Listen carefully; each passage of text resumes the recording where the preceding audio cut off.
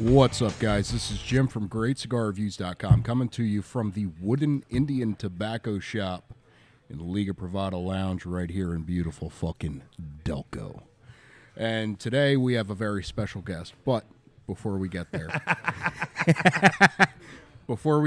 I gotta do my thing and give you the two most wonderful sounds in the world. So here is sound numero uno. And that, because I know you like to be jealous, is the new All Saints Solamente. I'm glad you got one. I don't have one. You just got the last one. And if you haven't figured it out by now, the special guest is Mr. Micky Pegg, Delco's own and co-owner Yeah. of All Saints Cigars. And we got some news for that, but we'll get to that with the news segment and everything. And on to beautiful sound number 2.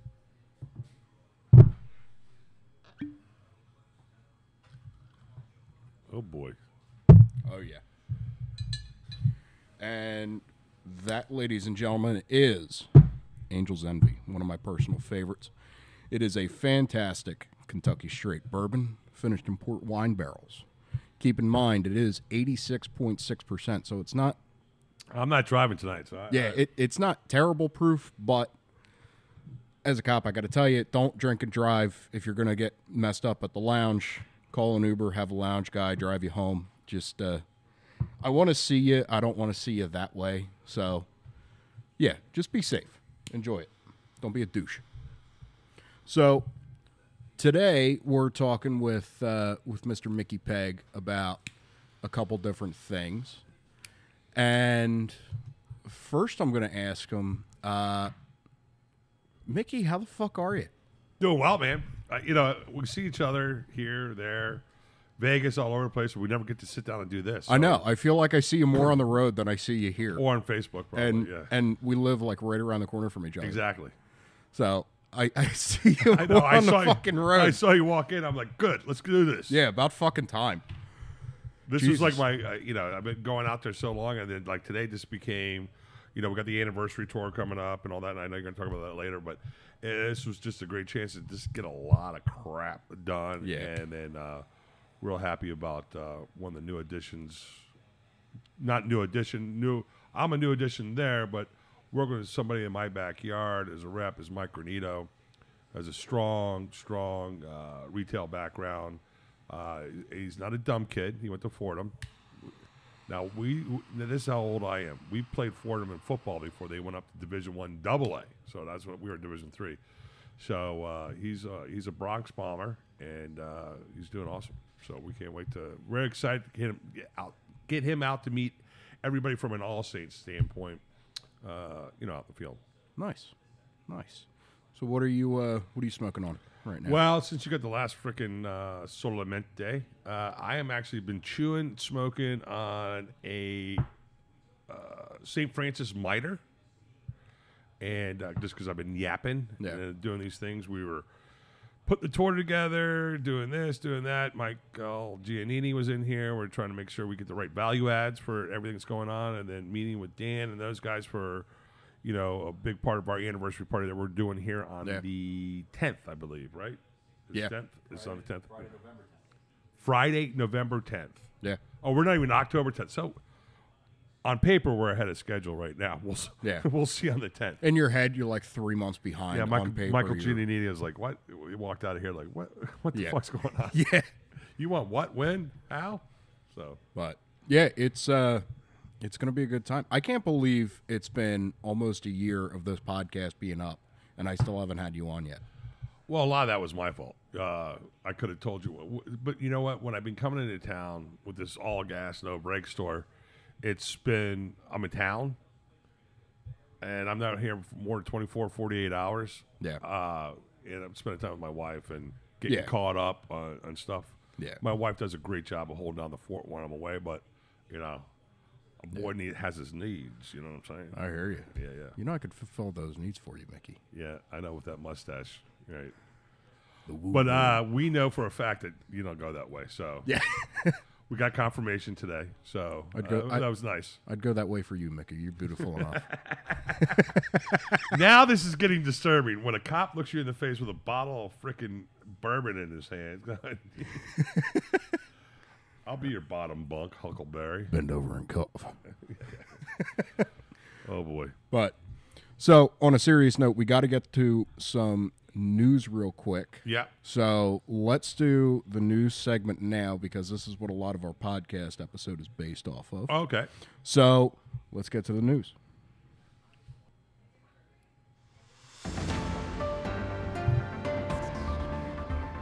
Ladies and gentlemen, welcome to Great Cigars, Reviews, News, and Interviews. And this week on the topic of cigar news, All Saints Cigars teams up with Micallef Cigars and combines their Salesforce team to essentially create a broader landscape where they can expand their sales, their outreach, and all that fun stuff. So very similar program to Fuente and J.C. Newman. Except everybody's heard of Fuente and J.C. Newman. Well, yeah. But don't worry about the background music. I'll turn that down in editing. But speaking of porn music. There we go. Yeah, right? But yeah, so that's big news. Yeah. I mean, how did that come about? You know, it's funny. A lot of people think one or two things. A, that Micallef purchased All Saints cigars. And other people think that I orchestrated this or calculated this. And neither one are true. So me and Frank Leo, we still own All Saints cigars. And the Micallef family obviously still owns Micallef, but Dan Thompson really, at the head of that. And what happened was I was out in Texas, and Dan and I were talking. He goes, "Hey, why don't you stop by headquarters?" So we went by headquarters. Me and I went over there, and we had some conversation. And just like I do, I visit my friends on the field or Espinosa, you name it. I've been over there. So yeah, and we did it back in the old days when I was at CAO as well. So. When they were a family-owned business. And what happened was we went in and we started having a conversation, and they talked about some needs that they need filled, and I started bitching. I'm like, I'm getting over my skis. Right. We're starting to get a lot of shelf space, and I can't be everywhere, and I can't afford a direct sales force. Right. Everything else we're fine. Because at least from my point of view as a consumer and like the right cigars news outlet, I guess you want to call it. Yeah, but you don't see it here because it's my home shop. Right. Yeah. But you're like the boutique of boutique. That's very flattering. I call myself micro boutique. I can't wait to be a boutique. Yeah. I always say we're a legacy company that's just started on legacy shelves yet. Yeah. So as far as I'm concerned, if you have commercials and podcasts, you're a boutique. You're big enough. Granted, this is just some little ass podcast in Delco with like three people who listen, but it still counts. Yeah. No, I mean, everybody loves just doing it. Just get a little, we're all growing together. It's like everybody's overnight success. If you look at Alec Bradley, it sold for $71 million. Yeah. Alan just laughs. He says, "Like, it only took me 30 years to be an overnight success." So that was So. And Delco's a special place. In Pennsylvania for premium cigars is a real special place too. Yeah. There's a strong history of premium cigars, mid-market cigars in Pennsylvania. So, obviously Ashton's based here. Yeah. We're based here in this location. Jonathan Fiat of J. London is another Pennsylvania. Yeah, he's based out of Montco. Yeah, he's got this. I want to see it. He's got this killer studio where he lives upstairs, and then all the production and not assembly, but shipping's downstairs. Yeah. But he also spends a lot of time in the DR. Like I thought I spent a lot of time for a brand owner in Nicaragua. He married a Dominican. Yeah. She's sweet as and but and the people he works with, and that's why that is obviously you don't see that many people that have the balls to go super premium at a boutique. I mean, but he's not flash. Dude, he's got style. Don't get me wrong. Oh my God, yeah. He's got style. But it's like he puts all his time and energy into the cigars. Yeah. You know, and obviously the packaging too. Yeah. So, but I was up at the New England Cigar Expo when this comes out. I heard. When this comes out, it'll be a couple weeks ago. That was one of my best buddies. The guy I'm doing the trip with just walked out, yelled out there, go, Kevin, get in here. Mickey's here. No, he won't do that. But I was up at the New England Cigar Expo with Two Guys Smoke Shop. Right. And, you know, people ask me, you know, how's the cigar industry and the cigar community down by Philly and down in Delco? Yeah. And I said, from my perspective, the Philadelphia area next to Florida is the biggest hub for cigars in the U.S. Yeah, you know, it's funny that you say that because when you have a discussion where you're going to go spend time and trying to penetrate a new area or new, that's what you said. Yeah, right, or you know, whether you know the landscape or not. Sometimes I'm a little rusty, and I'll look at my sales person and I go, hey, what's the dynamics of this town? Like, am I going to get some guy that's going to tell me, I'll buy from you, but you can't sell to so and so? Yeah. Which makes me want to throw up in my mouth because that formula. I'm also in the belief that a high tide raises all boats, right? Absolutely. So me and Granito were talking about this, and he had a very astute observation, something that I never really thought about. And it was talking about New Hampshire, talking about Pennsylvania, talking about Florida, and a lot of locations where people really are harmonious. There's always one asshole in every kind of geographic area.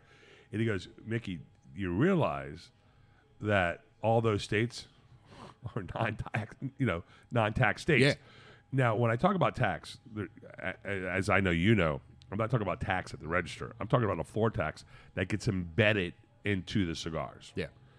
I mean, New Jersey is a great example, right? What's the tax in New Jersey, Granito? 30-something in New Jersey, right? Ugh. If you look at the north side of New Jersey, they don't give a shit because they're competing with people in New York that have a 75% floor tax that's baked into the price when you see it. Where southern Jersey, they care because they're competing with Pennsylvania that doesn't have any tax. Yeah. I've done so many events in Pennsylvania, and you hear the guy go, that son of a bitch over in fucking New Jersey, he's ripping me off and he's charging these prices. I go, whoa, whoa, whoa, whoa, hold your horses, buddy. That guy is making less margin on a cigar than the guy in Pennsylvania is because he's eating part of that floor tax, that tax that's embedded into the cigar before you take it to the register, just so he has some kind of margin and it can be somewhat competitive. Yeah. So I don't think Jersey is that catty. I and that's one of those states, that I don't know what the cap is. It'd be an interesting study. What's the cap on the taxes? But if you go to Texas in the DFW area, first of all, Dallas hates Fort Worth. Yeah. Fort Worth doesn't admit to hating Dallas, but they do. Yeah. Because they got some class. I hate that word, class. But they get a little catty down there a little bit. Yeah. There's some ones that get along. There's some cults that don't. Yeah. I mean, New Hampshire, they all kind of coexist. When I was up in New Hampshire, New Hampshire. It felt like down here. Like, I don't know if that's because I saw Route 1 and 95, and I'm like, I know you two. You're fucking assholes. But, like, I was going around to different lounges and restaurants and all that stuff. And, I felt like I was at home. I didn't feel out of place. I didn't feel like I was on a vacation. I didn't feel like I was traveling for work. Mm-hmm. Like, I went into one lounge, and I immediately started a conversation. 5 minutes later, I'm telling the guy how his mom tasted last night. And everybody's... I got somebody that might disagree. I hope that everybody's fucking laughing their ass off. Right. But, yeah, up in New Hampshire, it's a lot like down here. Everybody's pretty harmonious. Everybody gets along really well. I mean, even if you ask the guys who work here at the Wooden Indian, about other shops in the area or other lounges in the area, they're like, oh, my God, they're great guys. And how many shops sprouted from here? Oh, my God. Look at Trey.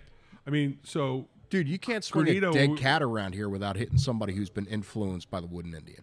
when I got in the industry, that was what they said about Georgetown Tobacco. You look at Joe Holtman, who's now, they used to call him Camacho Joe, and then they got bought by Davidoff. So many people that were put in the industry.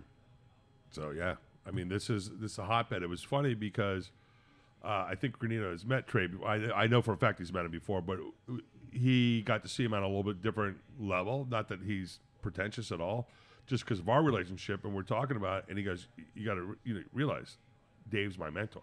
Yeah. Right? And I'm big into mentors. And there's a difference between mentors and inspirations, right? There's a lot of people running around that go, that person was my mentor. No, it was an inspiration. Yeah. Like if you look at Perdomo, I would say Perdomo was an inspiration. The way he takes that academic approach. Right. The way I learned when they actually made products for CAO back in the day, he took that academic approach from the very beginning. Now it's just more formalized. It's really, really academic now. If you talk about mentors, in the tobacco world, then there's a guy by the name of Raymond Schur, who's the global ambassador for Davidoff, and was one of Zeno's best friends up until Mr. Davidoff passed away. Nestor Sr., Nestor Jr. more. Yeah. So some of your own age can be your mentor as well, especially if they know more than you do. The way I look at it is, an inspiration is somebody that gives you indirect advice and indirect. Or you can observe that person and see. Yeah, I'm a cut and paster. Yeah, I didn't invent anything that I'm doing out there. Yeah, like it's an inspiration is all indirect. Like you observe it and then you take that and you use it. A mentor is more like contact, one-on-one. Hey, this is what you should do. Right. This is what I'm going to teach you. This is what I'm going to learn from you. But I think you can have both. Like, look, what are you, third generation? Fourth? Direct, fourth generation. Indirect, seventh. So so there's inspiration there. Yeah. That led into mentorship. Well, dadship, but a dad could be a mentor too, right? Absolutely. A grandfather, whoever was alive, not to get personal at that time. But the inspiration, I think at that point, the mentorship accentuates the inspiration. It does. Absolutely. I mean, sometimes you don't have a chance to have a mentorship with that person, but you watch them from afar and see what they do. Like E.P. Carrillo. I mean, Mike Giannini was in here. He was the one that helped get him to a force multiplier. Look at this big, sexy. Oh my God. Bam! We got Savetta in the house on a Thursday. Holy shit. What's up, man? What's up, you sexy beast? Yeah, Nah, we're recording. Yes. Get the camera out. Show them that fucking. Yeah, broski. What's going on? Hey, you want a nip? Yeah. Come on. I have a little bit. I'm gonna sleep with one of you guys. I don't think You can sleep with him. both or three, yeah. Oh, come on. Dude, I saw. Let's Hey, go. listen, I saw Trey yesterday. Trey Roberts. Oh yeah. And I told him about the L.A. La Veranda hat. Did you see the one that fucking John made? Yeah, with the L.A. So I'm in your headquarters a couple weeks ago, and I go, dude, you fucking hate, because we sat next to each other for many years. And I go, dude, you hate the Dodgers. He goes, but this was so badass. But he did the L.A. from the Dodgers. I shouldn't say that because, but have you seen that one yet? Yeah, I saw it on his Instagram. You got to get one of those for Trey. Yeah, because he's a huge LA. That's true. Dude. Yeah. I'm gonna get him on buying the cigar too. Bang! Who loves you, baby? You. You're my favorite Miguel in that operation, Fucking by the way. majestic, bro. Stealing my national sales director. Putting out a press release where he's still on the payroll. Come on, motherfucker. Dude, this is... Fuck This that. place is hilarious. It's a testament to how fucking good the Wooden Indian is and what a focal I'm point glad it you is. said Indian and not cock. Wooden cock. But it's a testament to how centralized in the industry and the community the Indian is, because you could sit in here, shoot the shit, smoke a cigar, and you'll get like 3 quote-unquote cigar celebrities walk in and just hang out. I mean, come on. Celebrities. You're a celebrity. No, I'm not a celebrity. You're a celebrity. But I'll tell you what. I won't tell people you have splinters in your mouth if you don't tell anybody I got a wooden cock. No, so the whole celebrity thing I think is fucking hilarious. No, is it very, do I like it and it's nice and the people that are warm and want to listen and want to learn and help us become a better company. I really love that. The interesting thing is when I do events around the United States, and a retailer will go, "Oh, you bought a box. You want Mickey to sign it?" Like, "Oh yeah, sure, why not?" Or "Oh, they're excited," or whatever. So here when I do events, and especially Delco, they're like, "Hey, do you want Mickey to sign the box?" They're like, "Why?" Why? Yeah, I fucking live around the corner from that the guy. jackass. Why? Yeah, I make him sign the box if he's signing that he owes me $10 from the golf course. Yeah. I was... You want to give that to one of the guys? You already got that band, right? yeah. Because of the Fave 5? I know you were talking about that. When I was up in New England, I was hanging out with Ricky and Sarah Rodriguez. And I heard. I saw you fanboying Ricky. oh my dude. And I'm like, I lost my number one supporter, jock supporter. I lost my number one supporter. I'm like, and you were like full on. Did you ever see the day when the first time I went down and I was fanboying down at Smoking, the Great Smoke? Yeah. When I went down, Abe was like, "Come down to whatever." I'm like, "This is one of the last times I'm going to be able to actually be a consumer at an event like this." Yeah. But I was hanging out with those guys up at their booth at the convention or the expo, whatever you want to call it. And this guy asked me my spiel and what I do and the whole bit, and he's like, "Can I get a picture with you?" And I'm like, "Yeah, we'll get a picture with you and Ricky." And he's like, "No, I want a picture with you." And he's talking to me. I'm like, "Why? Fucking Rick Rodriguez is right fucking there." He's like, "I already got a picture with Rick. I want to get a picture with you." I'm like, "All right, fuck it." So I'm on some guy's cell phone. He's probably jerking off to me. Yeah, that tends to happen. I'll tell you a funny story. So, obviously, I'm going to age myself here a little bit, but which I don't really give a shit. I'm working at Georgetown Tobacco, where I got my start. Right. And hopefully, we're not going to do too much of the origin story tonight. But well, at this point, it's kind of like Batman. It's like everybody knows what happened. Yeah. So we're working there, and Tom Selleck. There was a lot of celebrities that came into Georgetown Tobacco. We had this guy named Marshall George. Yeah. And his title on his card, business card, said General Operations Director. God, for an acronym. Yeah. But he never used the acronym. And people will look at it and goes, "What do you think? Is there anything I should do different or my title or anything?" And they would not get General Operations Director. So when the celebrities came in, he would talk to them. If David Berkebile wasn't around, he would actually talk to him. So Tom Selleck's on the cover of Cigar Aficionado. Tom Selleck walks in. He goes, "Hey, Tom, how you doing?" He introduces Tom to a bunch of us that are on the staff, and it was really, really nice guy. Yeah. And so he says, he was kind of getting loud, and Marshall never really got really loud unless he wanted a little bit of attention because he was going to do something funny because he was a ball buster. Mm-hmm. He goes, "Hey, Tommy." He goes, "How about an autograph?" He goes, "Marshall, for you, anything." You got to remember that not many retailers were actually doing mail order. It was mail order. There was no, like, you called and somebody sent it to you. Yeah. And you might have did it for your special customers. We're one of the first ones to do it. And then if Mr. Selleck needed something somewhere, it got sent to him, whether it was on location or whatever. Took very good care of him. And David never gave a discount to the celebrities. But if they needed something, he'd overnight it, not charge them the overnight. They got there. So that was kind of like their discount. Yeah. Great customer service and not charging for the overnight shipping. So Tom goes, "Absolutely, you, Marshall, anything." So Marshall goes over, gets the magazine, acts like he's walking towards Tom Selleck, goes over to the bench or like the table, looks at Tom, takes out the Sharpie. "Dear Tom, thank you for all your business. Love, Marshall." And he hands to Tom Selleck. Tom Selleck just starts rolling. It starts rolling. It thinks it's the funniest thing. He goes, so Marshall goes to take it, to throw it. He goes, "All right, go throw it away." Yeah. And Tom goes, no, that's going to my office. I'm taking that with me. That's fucking great. That's hilarious. That's fucking great. That's got to be kind of a refreshment for the celebrities to go into a cigar shop and not get like special treatment aside from like order and stuff. They'll get special treatment, but there's also a code of conduct on following. Yeah. Right. So, but like as far as like discounts and whatnot, it's not like, you walk in, "Oh, hey, everything's 50% off. Take what you want." Like that's got to, be a little bit refreshing for them. Walk into a cigar shop, just feel like, a regular cigar smoker. Walk in, shoot the shit, hang out, Now, buy I don't a know cigar. if that's today with the modern day celebrity, Right, but back then, I think a retailer could get away with it because there wasn't that many places right. to shop, right? So, Yeah, But that's, I love telling that story. It cracks me up. yeah. So, tell us about the new Solamente coming out.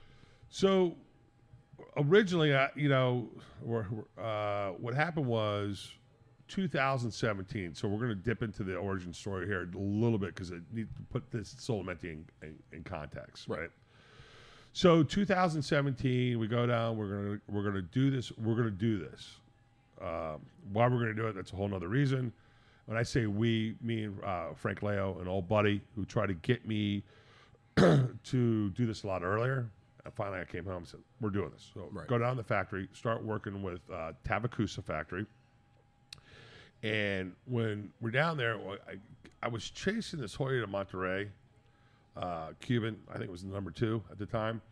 I got to look at my recipe book. And that's how it got to a 58, because sometimes when you try to mimic something, you have to put layers in there. Right. And so we came up with that cigar, totally freaking forgot about it, because we were planning on going down to Nicaragua in 18 and getting a lot of stuff done then. And the problem was there was we call it a revolution. It was political unrest. This was not a comfortable. Don't be a gringo in Nicaragua in 2018. Yeah. So, 2019, I get there. I get down there, and Amica or Amilcar Perez, who runs that factory, and is part owner with Rocky in that small boutique factory. It's because of about the 25 million cigars that Rocky does. I'm sure that number's higher. I've been telling that story for 4 years, so the number's definitely higher. About 5 of it, and I know that number's 5 million of it comes out of that factory, right? I know because we've doubled the pairs in the last year. I say we, but I'm a brand owner, so I'm not posing as a manufacturer. Right. But they give me full access down there. So we go down there, and Amica goes, nickname for Milcar, he goes, Mickey, 15 mil solamente, que pasó? And, basically we got 15,000 of the same size cigar. Solamente means only. And I go, bring one out, let me smoke it. I start smoking it. And because I kind of forgot about it. I didn't even have any samples left at home or anything of that sort. So, you want to take that? Talk to him for me. Anyways, so he goes, I immediately text Frank, my partner. I go, well, 2 things are happening. I go, 1, we're going to market a lot sooner than we thought. And I go, 2, trademark Solamente. So we did 500 boxes. We had we had like 15,000 cigars. My whole theory was why we were waiting those blends that are working on that we could take to market, which was going to be around the beginning of 2020. Right. We have something that we can take to market, and that's what we did, and that's how we got it with Wind Indian. So, so our born on date is probably November 1st, 2019, All Saints Day. So that's when I said, hey, listen, I'm going to do this full time. I'm going to leave the financial world. I know there's not pre-context to this, right. But listen to other podcasts. You'll catch up. So we had that taken to market, and I was supposed to have it in October. The cigars were freaking done in age. They were in the sick room, the escaparate, aging room, whatever you want to call it. Right. And I didn't get it until the middle of December. So what I was doing is, until our regular production, my plan was to go around and kind of do like pop-up events or cutting lights with one cigar. So I had a slow start. Really didn't sell until 2020 during COVID, because, as you know, it was a great year for cigars, but it was a tough year for somebody like me because I was still behind the curtain. Right. And I was delivering the cigars and running the credit card to the local retailer. I was bootlegging like a motherfucker. So, and then all of a sudden, like Skip Martin and a couple other people smoked it. They're like, this cigar is the best. And all of a sudden, boom, we're out of them, right? So I didn't really have time to do them since then because we were trying to get a regular production on it because I'm really not an LE kind of guy. The only reason I'm now doing a limited edition is because I had an accidental LE, the first Solamente. Right. So this one is 23 to a box.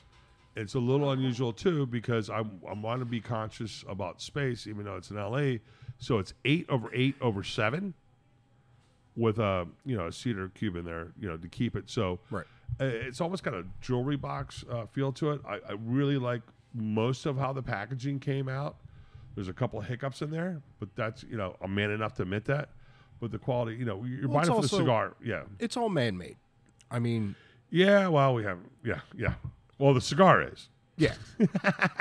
So, but all our boxes are made in Nicaragua anyway. Okay. So there's sometimes a little toughness going through that, but we really don't have a box issue. If we have a box issue, it's because we had an art issue that we couldn't come to grips on. Right. So that's a really long story, and I apologize for that. No, you're good. You're so good. There's 23 in a box because it's 2023. Right. I can almost guarantee you not doing one for 2024 simply because I got too many things that we have to do. I say too many things. There are not enough things if you're a bigger company, but for us, it's a lot. Yeah. Because me juggling, the blending, going down to the factories, that's 5 weeks a year. I try to go down as much as I can during non-selling season. And now with this new marriage that we have, this maritage with Micallef. Right. It's taking some time, but it's a blast because I love working with people in our industry in a leadership role that people care about the industry. Yeah. It's Now- a fun thing to do. Now, what brought that on between you and Micallef? Was it a money issue? Did we start there and then we kind of went sideways? Welcome to Cocktails and Cigars with Mickey and Jim. So, okay, officer. So let me tell you, I put my note on this. Oh my God, yes, Queen. Yes. But like, was it a money issue? Was it a little bit of a money was issue. Was it more necessity or more, hey, we're going to prevent such and such from happening in the future? Let's do it now. No, it's I had a need. They had a need, and now we have a solution. So Okay, that's with the unified sales force, and we got some young bucks. When I say young bucks, like new to wholesaling or repping, but have a strong passion for cigars or strong retail. Granito happens to have all that. Matter of fact, he picked up the phone with Jeremy because I know I encourage the sales guys to talk. A lot of people like them in silos. I have so much confidence in what I think I can bring to the table with these guys that I want them talking behind my back. right. You know what I mean? I want them sharing ideas. I want them going over hurdles and stuff. I want them going, shit, we might need to share this with Mickey on our huddle calls on Monday. Like, I don't care. Like, I've never been this ogre. Like, don't talk to each other. No, I was an offensive lineman. Well, I played both sides of the ball in college, but it was Division III. But I'm first and always foremost was a center on the offensive line. Right. So I like the team to communicate and work together because that's the way we're going to make it stronger. Yeah. And through that, and through some of these battles and through some of these hiccups, as we're going through as a new company, and Micallef has through different iterations until they got to this point happens. The only thing that can keep that going is a strong brotherhood, and you know that from your 7 generations of being a copper. Yeah. To whether you're an athlete or not, I know you. I mean, physically you look like an athlete. I don't know what you did in high school, but I was a football player. Yeah. So that I'm more of I like a team environment. I like an offensive line environment. Basketball environments are strong, and they make a lot of companies go. A lot of individual efforts coming together. But still, that's a lot of individual efforts coming together. Yeah. I like a team where we can lean on each other's shoulder and cover each other's asses. If somebody's fucking up on the sales guys, and whether they just got over their skis a little bit at an event or something, I don't need to hear about it. You scoop the guy up and you take care of him. Move on. So, your alignment with Micallef. Yes. Did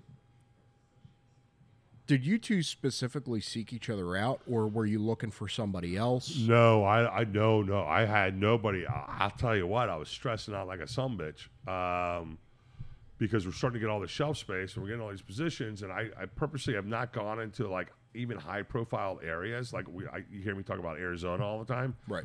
and I'm still not there because I don't want to sell it twice, right? So what happened was, I think this is the story we were getting to. This is the best ADD podcast ever I've been on. Is I'm used to like Eric, Sensei, or Coop keeping me on track. So No, I just put you in one direction. And let you go. yeah. It's like it's like a rhyme or writer or something, right? Yeah. So very emotional and just runs. So I went out there and we had a conversation. And I just kind of complained about what I didn't have, that I couldn't afford at this point, and they said this, said that. So back to that point where Dan was really the artist or the architect. He calls me a couple days after our meeting, and I told him a couple things. Well, why don't you do this? Why don't you do that? Look, tobacco, call this person, call that person. Right. He calls me and goes, what do you think about this unified sales force? I'm like, what? You're talking about like Fuente and JC Newman? And he goes, exactly. I go, how would it look? And that's what happened.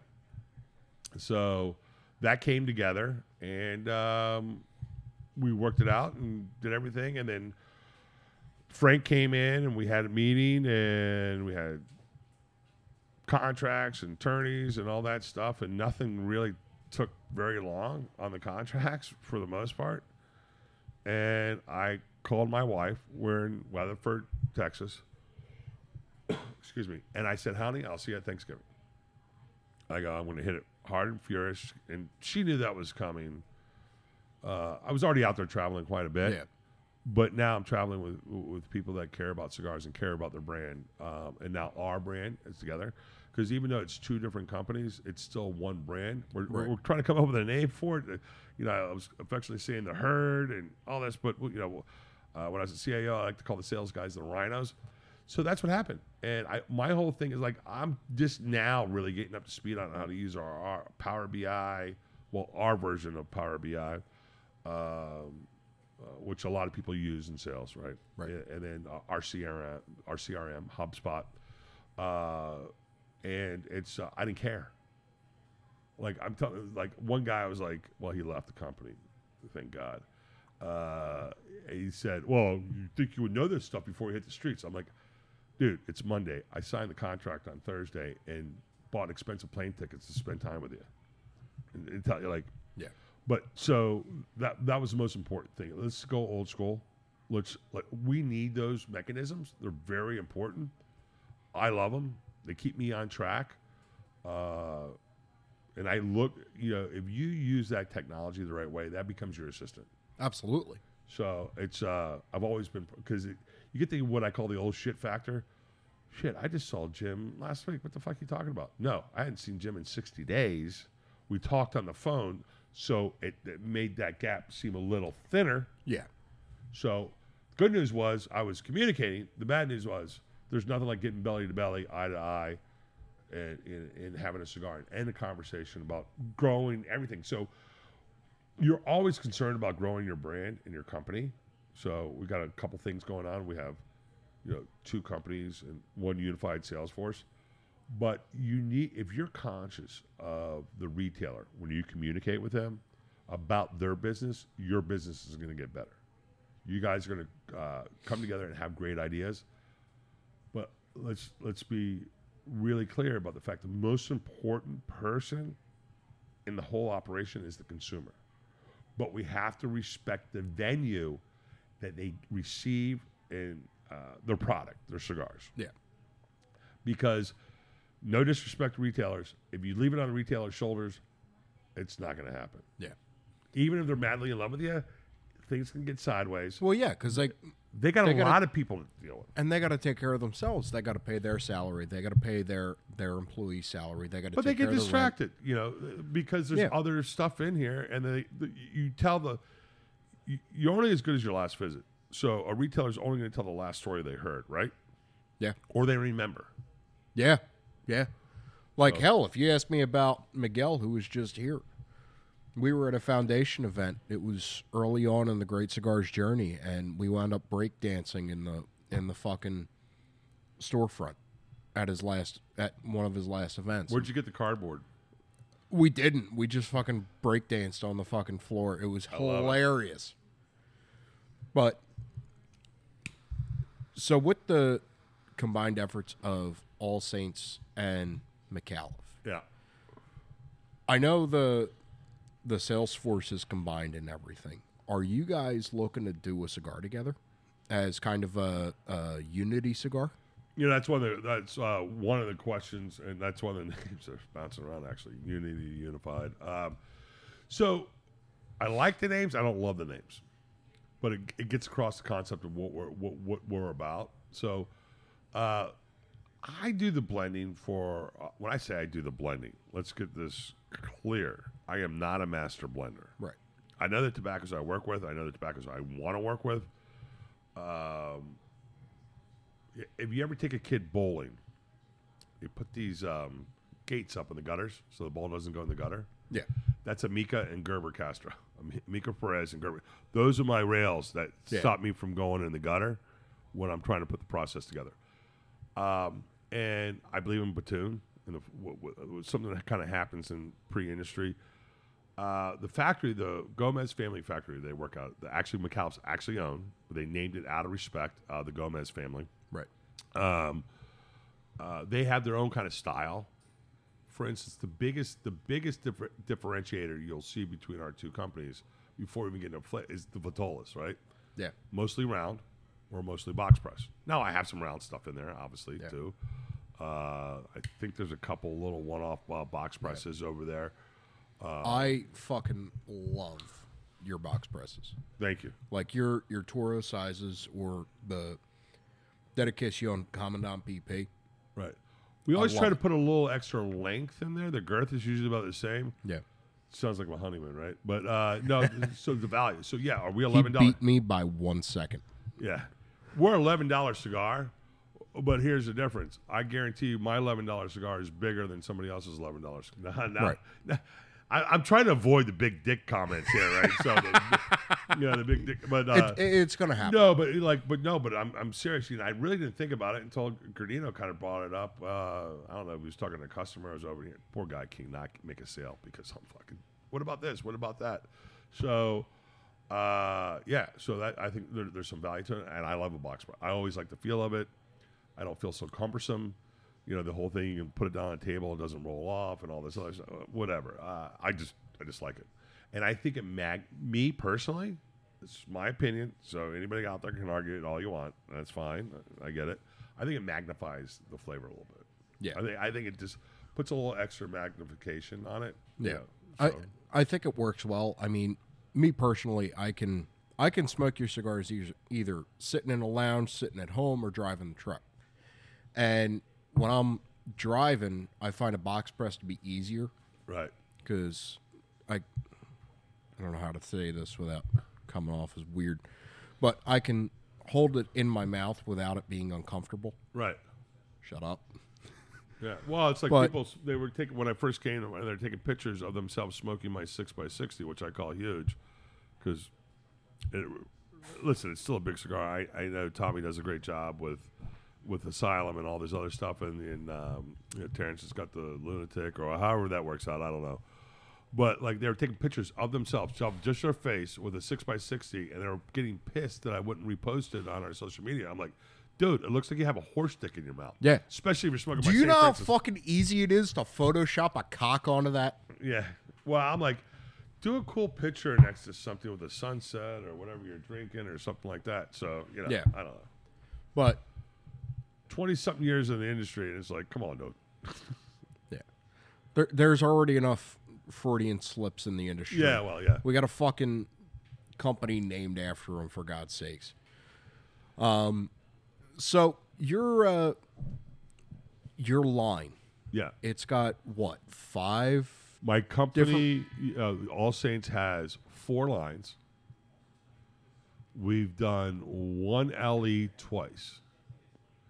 So was at pairings the other night to see Hercules, Michael Herclocks, who talks to this very well about the vintages, because he's one of the few people that really does a great job of not just talking about cigars and the process and what it takes, but how they pair up with wine. It's a very, you'd think it would be easy, but it's not. Yeah.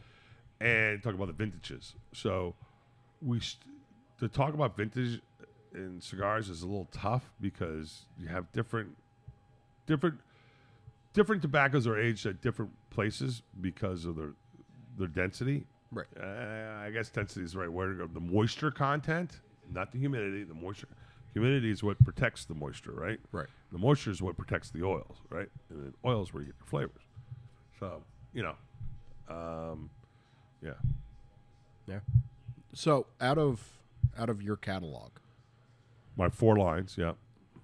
what is your personal favorite? Not to blend, not to create, but what is your personal favorite to smoke? My favorite to smoke. I have 3 kids, and I'm not going to answer that one either. So, Fair enough. yeah. So what What cigar do I like when I'm not smoking mine? That's usually the follow-up question, right? yeah. I was going to wait for that until later, but if you want to do it now, sure. Well, it's usually One easy answer. yeah, Padron. See, Yeah. totally bien. So Micallef. Oh shit! Oh yeah! we fucking got him. Oh my god! We got him! I'm on the hook. Sorry, Dan. Sorry, Amanda. Sorry, Mr. Micallef. But what The Riata. what are some brands outside of All Saints and Padron and Micallef that you personally enjoy? Been smoking a lot of Lee stuff. Stolen Thrones. Fucking kill K Burger. Really, there's some of the stuff that. There's another company that was a company, went through this piece, and then with Bruce and everything they're doing over there has been amazing. Not just because they hustle, they work their ass off, and the cigars are good. Right. You know what I mean? So, Micallef had a little rough time in the beginning. Yeah. There was a price structure issue. There was this issue. There was that. And they're not. I mean, it's really the maturity of what Micallef has grown in the last couple of years. Even though it's a short window, I think they're just a little bit older than us. Yeah, it's like I tell everybody when we're going out, we're like Micallef. Okay, we had them, or All Saints never had them. What do you think? What do you do? And I go, listen, we're 2 different companies. Both our companies are a lot different than they were a year ago. Mm-hmm. Everybody's going to say that, but the biggest tremendous amount of jump that has happened for both our companies have been the last 365 days. Right. A lot of that has to do, so for the Micallef side is dealing with the blends really are getting up there what the audience wants. Their price point and just the total package on delivery of what they're doing. Yeah. I mean, Jesus, if you look at their newest release, the Micallef Black, Yeah. it's a banger. It's what? $7, $8? $7-8, yeah. So the Robusto, healthy Robusto is $7, and a healthy Toro is $8. Yeah. So like, you can't beat it. yeah. So I just smoked it earlier, and it was. I mean, you saw it. I smoked it down to the nub. I almost burnt my fingertips on the damn thing. It was It fantastic. didn't cost you nothing. Yeah, yeah, that's perfect. Just like my old college roommate. If it's free, it's for me. Yeah, yeah. But the Solamente, Yeah. majestic, Thank you. fucking majestic. Does John Reamer know you're running around saying majestic? No, he doesn't. But listen, if John's got a problem, I'll get a fucking warrant. No. I'm fine. No. I'm gonna bring out my train whistle. right. Yeah, so, and for us, why we're different than a year ago, is we have a direct sales force. And I'm very proud to say that when I was at CIO, when it was a family-owned business, we put one of the best sales forces ever together out there. And it wasn't just this great sales force. You had John Huber headed up the marketing. You had Michael Trebbing, who was on his support side of that. You had a customer service department, in the back of the house that was amazing. The shipping guys were great. I mean, there was no turnover. When I say there was no turnovers, turnover with the sales guys, let alone the warehouse. When there's no turnover in a warehouse, there's something really kind of special going on, right? And I think that's what we're trying to do right now. Not, I don't think that. I know that's what we're doing right now. Yeah. And we're really getting the right people in place, you know. So we just hired a new guy down in Florida, and he has an assistant sommelier background from Del Frisco's, hospitality, passion for cigars, has a lot of friends in the cigar industry. So just from being a natural just geek, and, you know, we got Granito here, we got Jeremy, we got Lauren, who is kind of a hybrid right now in Texas. And then we have Brandon Luna, and then Alan Rubin, the fake Alan Rubin. That guy, I fucking love him, and he's just such a great person. Yeah. So I have a question I ask all my FTOs, Yeah, which is field trainee officer. yeah, I train all the new cops coming in. right.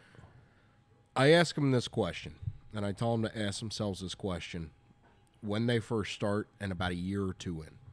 Yeah, So when you start out, why do you want to get into this business? And about a year or so in, ask yourself, why do you want to keep going? right. So to go back to the beginning, why did you want to start All Saints? Because you were out of the industry already. I was out for a hot minute. I was in for 20, I think, years before that. So what was... And I started, you know, I went from retail to a rep to a manager to blending to, I guess, a little bit of marketing. I'm not really good at it. I know what I like and what I don't like.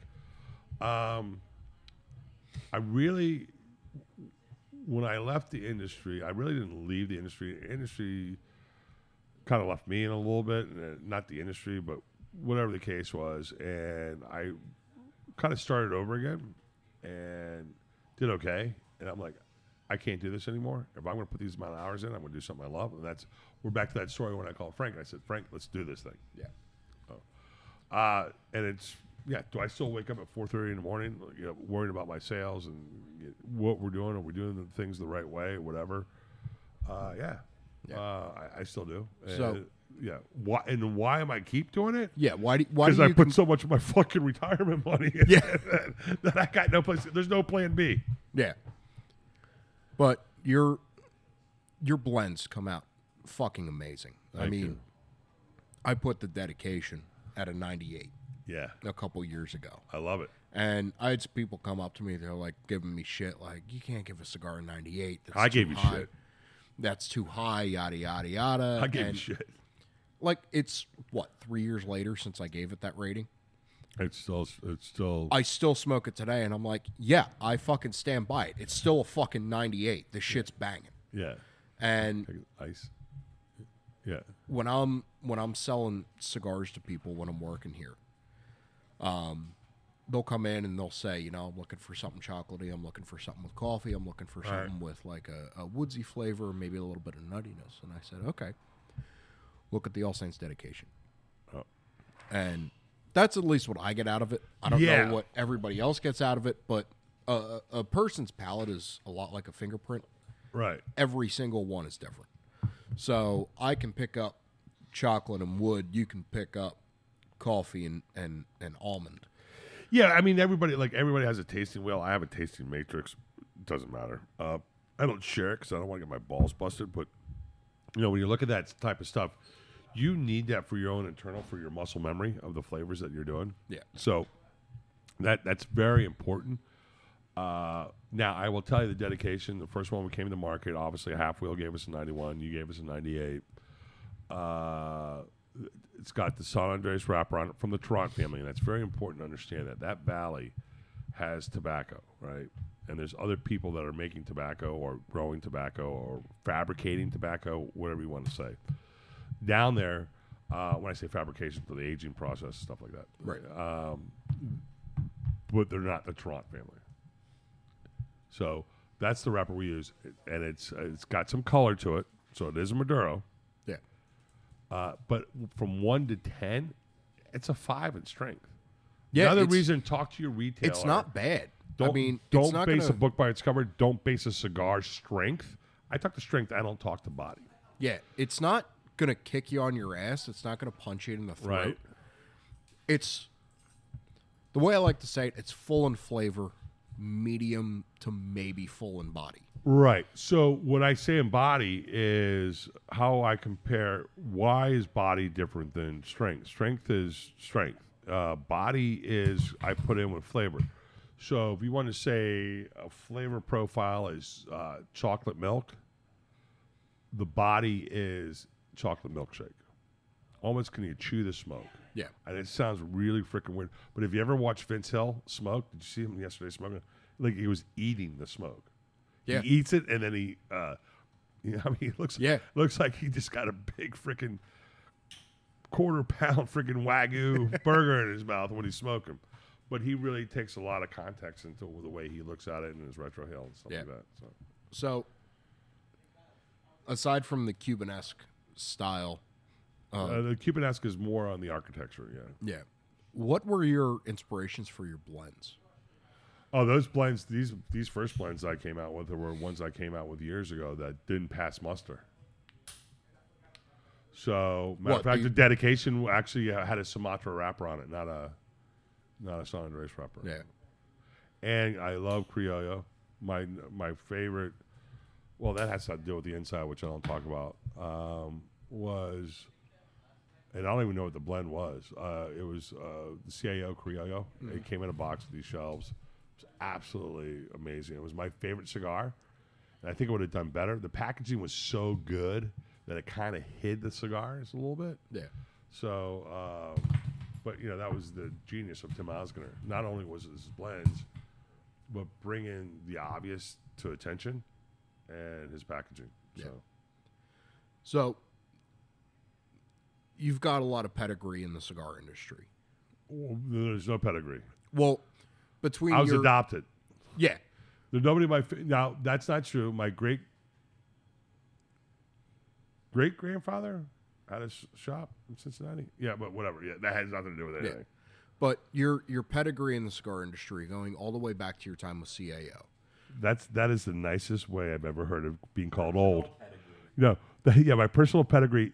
What he says is, "You're fucking old, dude." What a dick. But like all the experience you have.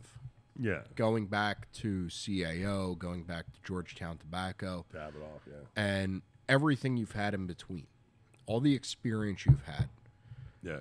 How much of that paid off into the All Saints blend and the creation of your brand? Oh, my God. If you know anything about the old CAO days, if you know anything about their blends outside the tobaccos that I'm using, but what I'm trying to achieve, if you look at the packaging, like the Solamente, come on, dude. Like, you don't think, what was my inspiration for that? That was Davidoff, right? So, white is a hard thing to do when you do packaging, and you better fucking nail it. Yeah. And that's why I don't have the balls enough to do white packaging for a regular production cigar. Yeah. Right? Because, and if you look at the packaging of the original Solamente, it was very similar to the dedication, and there's a reason for that. So I wanted nobody wants anybody to have brand misinterpretation. Right. I did because I thought there was going to be a big gap when only having one cigar, Solamente, one shape, one size. So when that ran out, by the time the dedication came, I wanted the packaging to be similar. So they're like, that looks like the cigar I had, but it's not, and make sure the retailer knows that it is a different blend. It's a different thing. Right. But at least get them asking about the question. So I'm sure that, I hope that answered the question. Yeah, that answers the question. So where, as fucking Grenada shrugs his shoulders. There, here goes Mickey on a tangent again.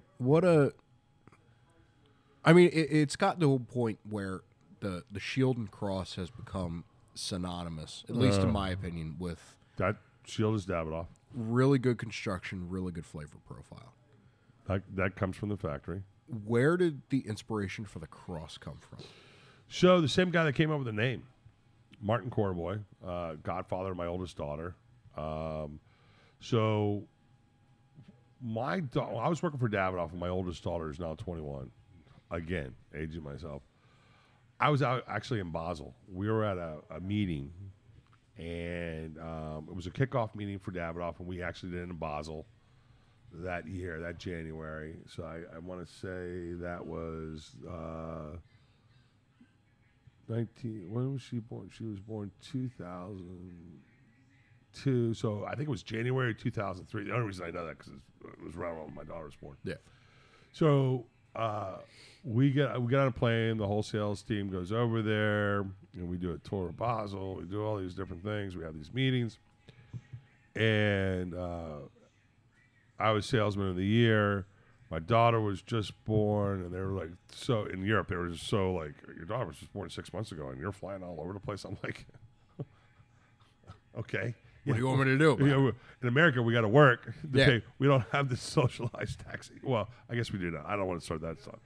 So they took me down into their cavern where they had the thing. And if you know about the original Davidoffs, they were actually made in Cuba, and the original names were based off the Rothschilds family's wine names, like Grand Cru, whatever. Mm-hmm. So they had a Dom Perignon, which was their flagship cigar, Right. which is now like, it was a double R when I was there. But they took me down and they gave me one of those. And when I looked at that box and I saw the Dom Perignon shield, I said, if I ever have a cigar, I would really want to have a shield. I was always enamored with shields. So that's where the shield part comes from, right? So we're coming up with a name, and we had already trademarked dedication under our holdings company, not under All Saints. All Saints didn't have a name yet. So, and I named all the Vitolas after my mentors in the dedication line. Like Berkey, this is the Robusto, after David Berkwell, the first guy to give me a job. So I'm like, and I'm referring to this guy's a saint, that guy's a saint. And my buddy Martin goes to me, and Frankie goes, why don't you call it All Saints? And I kind of laughed. And I said, why have one saint when you can have them all? That's where All Saints comes from. Makes sense. He goes, dude, check out this cross. And if you see the St. James cross, the cross that he's referring to, if you hold your thumb on the bottom of that cross, it kind of looks like the fleur-de-lis.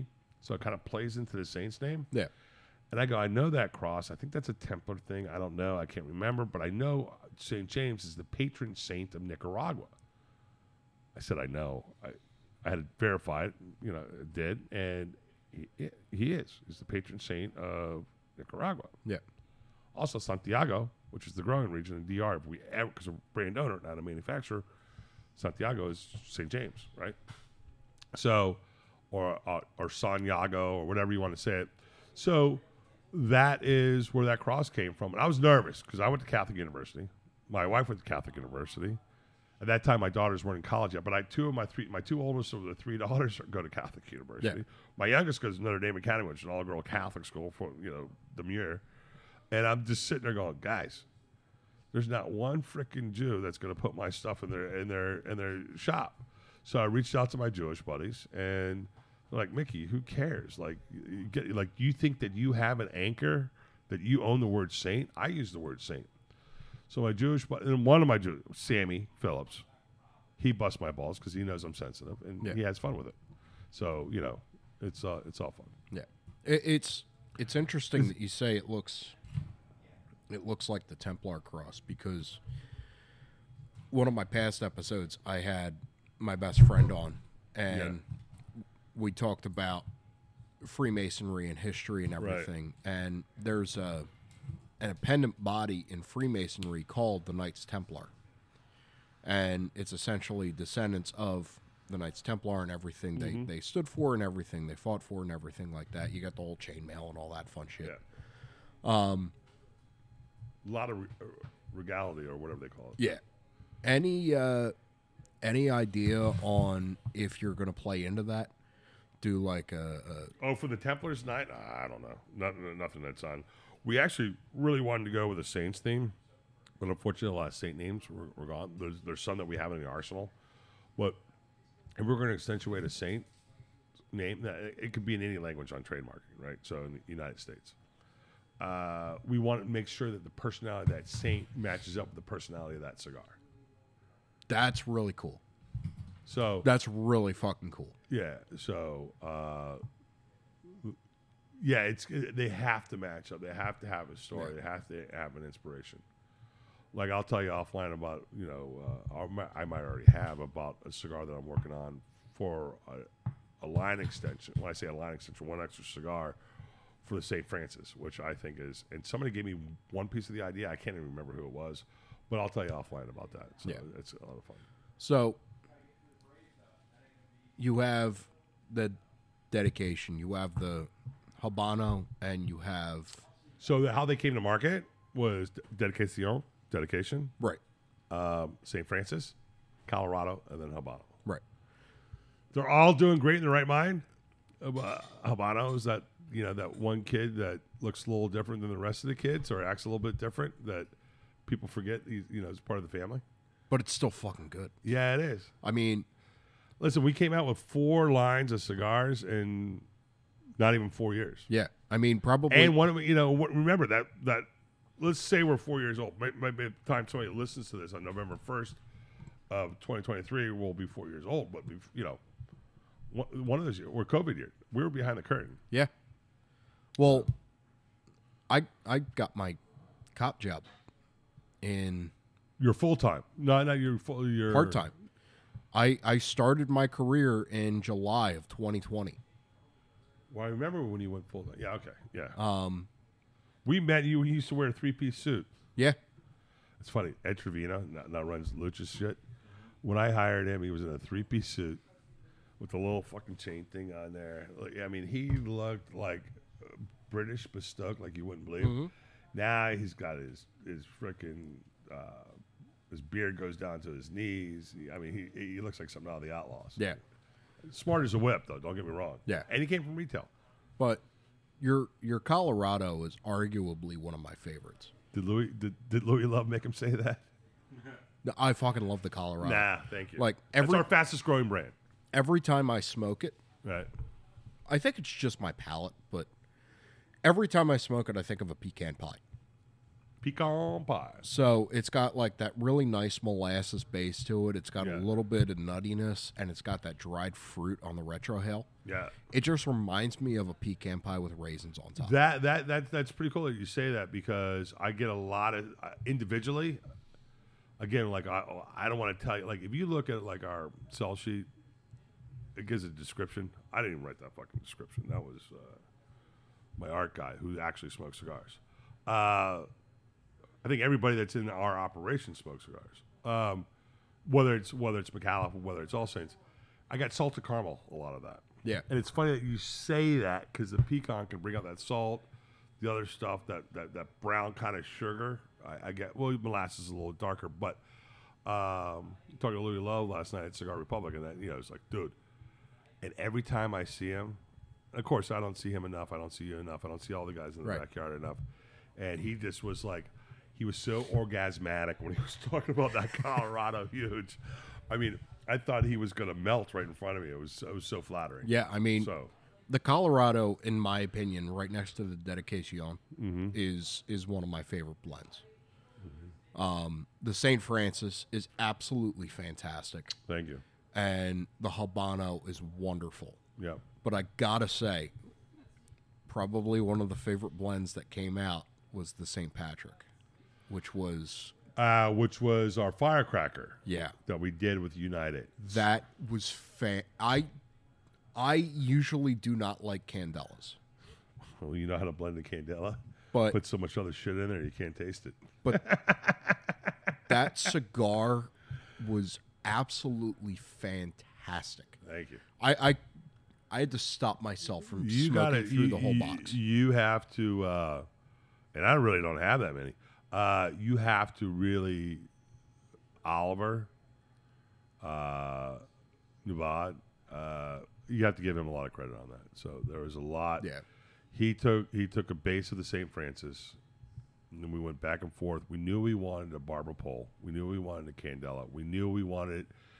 When I say we, that was mostly him. They wanted that release because they're very strategic about how they bring their firecrackers to market for whatever reason, or reintroduce them back to market. Right. That it had to be around St. Patty's Day. We put St. Patrick's on it, And that's St. Patty's with a D, people. Do never put T's in St. Patty's, especially you guineas. Anyways, so he was very particular that had to be a St. Patrick's Day release. And we nailed it by the frickin' skin of our teeth. Yeah. And there's a couple places didn't get it in time. And they enjoyed it so much that I didn't get too much heat, which was good. Yeah. And the funny thing is what it is, we made it for United, and then they sent it out to their customers with whatever their prerequisites were. And it got us into 31 locations that we previously weren't in. The first time that they actually experienced an All Saints kind of scenario. And that's why some of these strategic relationships are so important. Right. That it got us in those places, and it was just a really fun project. I think we made 5 cents per cigar. Yeah. And I think United made just a little above that. So Yeah. it was a lot of fun. It was a lot of stress. It was a fucking good stick. Thank you. I had the But I have to shout out to Skip Martin and Steve Saka, who have done these firecrackers before, about what to do. There's some structure things, with the wick and all that stuff. Yeah. That were very important, and I'm very thankful that they were very patient and don't get yourself in a situation where they show up looking damaged when they're really not. But presentation's a lot to do with it. Absolutely. I mean, presentation is one of the 4 things I look for when I review a cigar. Anybody who reads the reviews on greatcigarreviews.com, it's Right. presentation, construction, flavor profile, and value.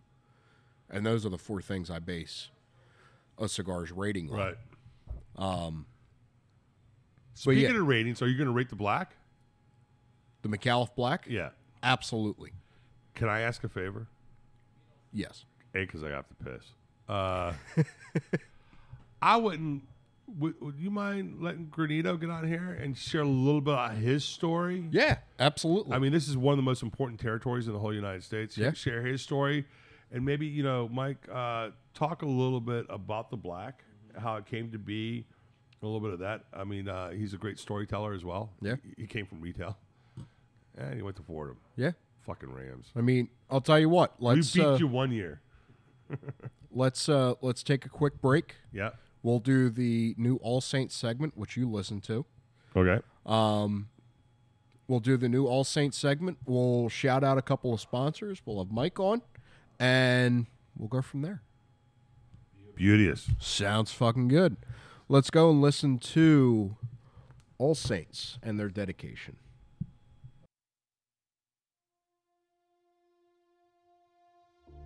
As a police officer, service and dedication are a passion. And across this country, thousands of men and women share this passion. This segment is meant to highlight their service, thank them for their dedication, and give them the recognition they deserve. Police officers, firefighters, medics, EMTs, doctors and nurses put their lives on the line, risk their health, and put their families on hold to serve their communities, dedicate their lives to their country, and to make her proud. All Saints Cigars has a passion for service to the cigar community and a dedication to the craft of tobacco. The All Saints dedication is the perfect example of that passion. So find a lounge near you. Enjoy an All Saints cigar.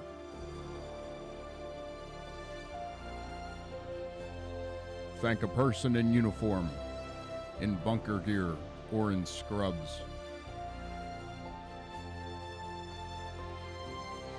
Thank them for their service.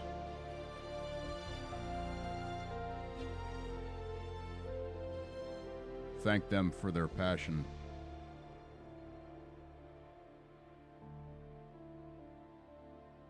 And thank them for their dedication. So you get a phone call or a text. See? That's newest nice. story that I found was from La Porta, No, I'm not busting it. Indiana. I told you. I hope I'm saying that right. I'm going to give you a little There was time, a, so you have breathing room on a corner. There was a woman who was suicidal trying to jump off a train platform.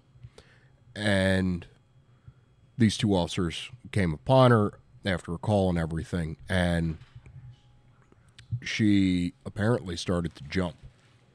And they had been talking to her for probably, I don't know, a half hour, 40 minutes. Just trying to get her to not jump and everything, commit suicide, and all that fun stuff. The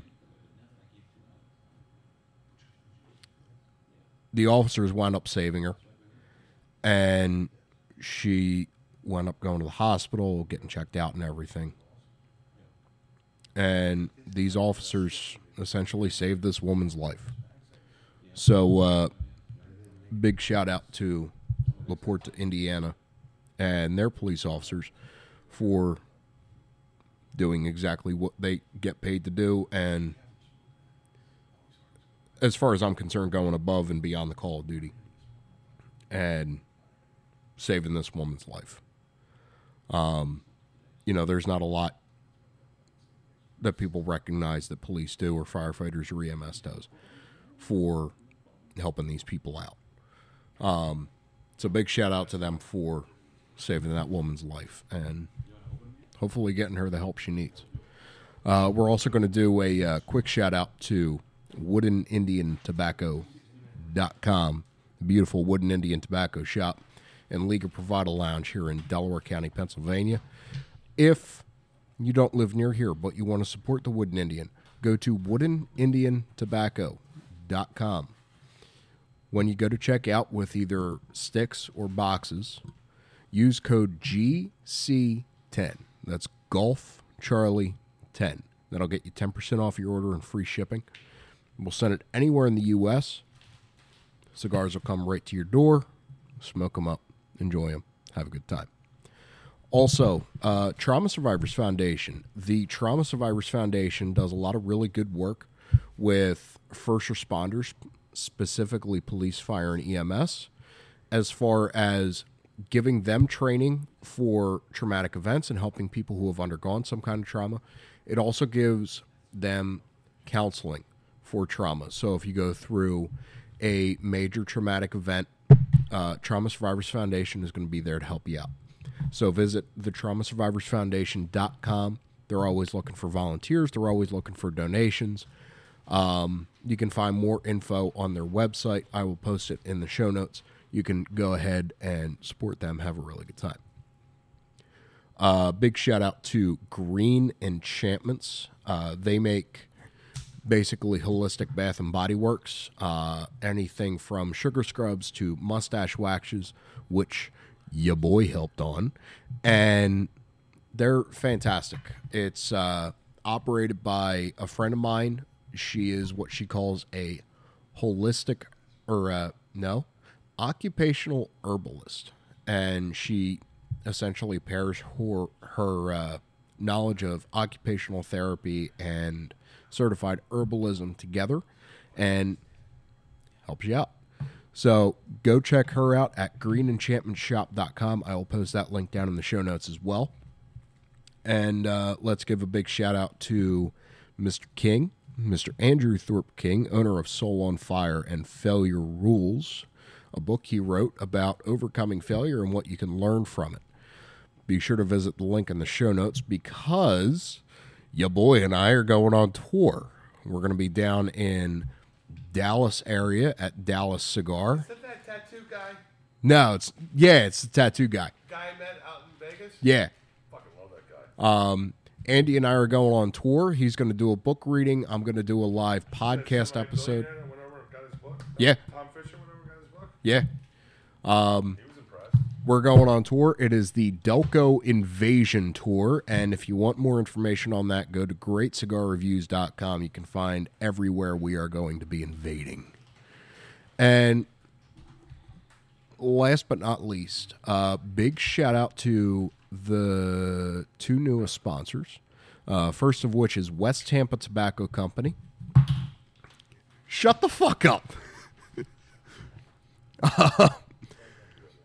Big shout out to West Tampa Tobacco Company. Rick Rodriguez has been a paramount name in the cigar industry for years, and he ventured out and made West Tampa Tobacco Company. They are fantastic blends. If you like boutique companies that have great blends like All Saints, you will like West Tampa Tobacco Company. And big shout out to the absolute newest sponsor, which is Newsham's Woodshop. And Newsham's Woodshop makes humidors. They make them for personal use or they make them for shops. And they're fucking massive. If you're looking for a cabinet humidor, go to Newsham's Woodshop and they will hook you up. Maggie will call you and she will give you the down low on everything you need to do, all the specs, all the kinds of wood you want to get. And she will help you out. So, with that being said, welcome back to the Great Cigars Podcast. I'm sitting here with Mike, and we are going to have a fucking awesome conversation, bro. What the fuck is going on, dude? Oh, how's it going? Hi. Hi. Hello. Oh yeah, there's that sound number 2. Hey, good, you're catching on. It's a sound number 2. You guys broke before talking a little about the Micallef Black. I got a good Micallef Black story. Go for it. So, Micallef Black was released at PCA this year in July to all retailers, with the exception of a couple that did events prior, and 2 guys in Smokin' got it a month ahead of time, which absolutely helped the marketing of it. That 2 of the powerhouses in the as far as brick and mortar with online components it really helped escalate the anticipation for the cigar. We've seen great results from it. 2 Guys is an account of mine, so they asked Micallef if they could get the cigars at the beginning of May for the June 1st or whatever events. Right. They said we said yes. We got it to them when they asked for it. The second they show up, I text Dave Garofalo's right-hand man, Ed Santa Maria. I'm like, hey, can I buy 2 boxes from you at cost? Because because no one at Micallef had them. Right. And I'm like, keep it on the DL. And they were like, absolutely. So I give them, I pay for them, I get them shipped to me, and a couple of like key Micallef ambassadors in the state. I called one of them over my house. We hung out in the backyard, smoked them. I took the bands from them immediately because I didn't want any posting online that they got them early. Yeah. Cut to 2 weeks later. So this is middle of May. Still not supposed to have them. I am in the car with Al Micallef himself. Mr. Micallef. Yeah, Mr. Micallef. We're doing a couple events going over from yeah. People spend a lot of Yeah, so with Mr. Micallef, we're in PA, we're in New York, doing events, and we're at a shop in New York. We're at James and Sons up in Saratoga, and we start talking about Micallef Black, and he says to me, "Yeah, so I've smoked all the test blends, and I smoked the final product before it was set for market, but I haven't had it yet, the actual release." And so I look at him slyly. I'm like, "Do you want to have it now?" And so I get to hand Mr. Micallef his first official Micallef Black. He's one fully packaged. Are you listening to the story? I explained all this already. Yeah, I'm texting my wife. Leave me alone. So I give him the whole background because he's like, "How the hell did you get these?" Yeah. And he was cool by the end of it. And then so he goes back to he goes back to Texas, and he asks Amanda, his daughter, our VP, head of marketing, why is it that my reps are giving me our new cigars before I'm getting them from you? So it was we had some fun with that. That's fucking great. But no, and I got and the response on the Micallef Black has been extraordinary. One of my favorite things to do with it is to hand it. If I'm in a shop and we're talking about it, and an owner lets me hand it to a customer before they decide to bring the cigar in, I just hand it to them and say, "Smoke this. It's going to be medium full to full body, depending on how you define strength. It's going to be anywhere from medium to full, and just smoke it, and we'll talk at a half an hour." And they always go quiet, and they're smoking it. And towards the end of the cigar, how was it? The usual stuff. And then I ask, what would you pay for that cigar? And the time and time ahead, I hear 14, 15, 16, 20 bucks. And I'm like, great. Now just divide that by 2 and you're at the right number. Yeah. Because when I say the Robusto is $7, the Toro is $8, even in New York where the taxes are terrible, it's still 11 and 12. Yeah. I get that nice dopey look on their face, and it's like, yeah, we did something right here. Yeah. I smoked it before we got on air. He just called our consumers dopey. He did. I smoked it before I got on air, and it's fantastic. You were in the green room. Yeah, I was. Mm-hmm. But it was... It's green. It was good. It was very good. I definitely place it on medium to full. Yep. It was weird because it was my first cigar of the day. Okay. So I usually don't start off strong. Mm-hmm. I'll usually start off. Later in the day, though.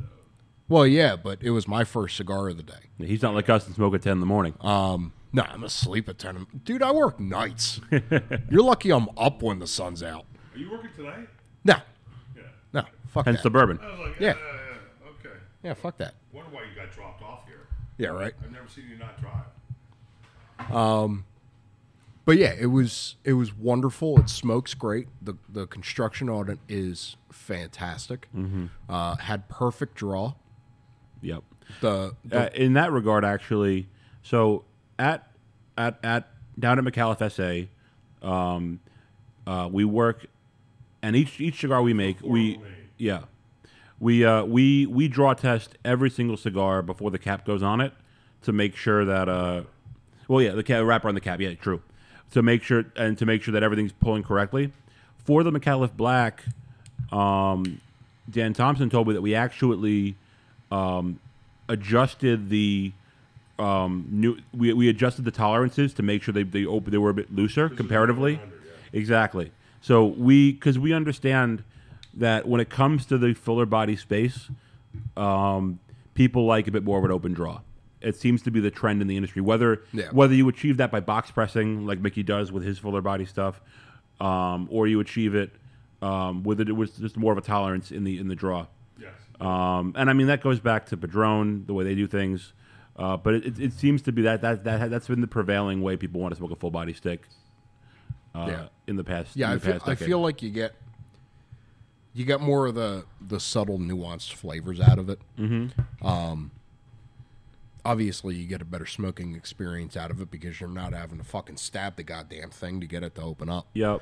And by no means that you're drinking it's not like you're drinking from a straw. There is the resistance that's expected in a cigar. It's like a very well made milkshake. I love that. You know, you don't want it to be so tight you have to wait 20 minutes for the goddamn thing to melt. Or chip it out with a spoon, yep. Yeah, and you don't want it to be so loose that it feels like you're just drinking chocolate milk. Mm-hmm. You want that nice, perfect consistency. Absolutely. It's kind of like a White Russian with pulp. Which is kind of disgusting when you think about it. That might be one of those first ever sentences. Yeah. Yeah. But it makes sense because you get that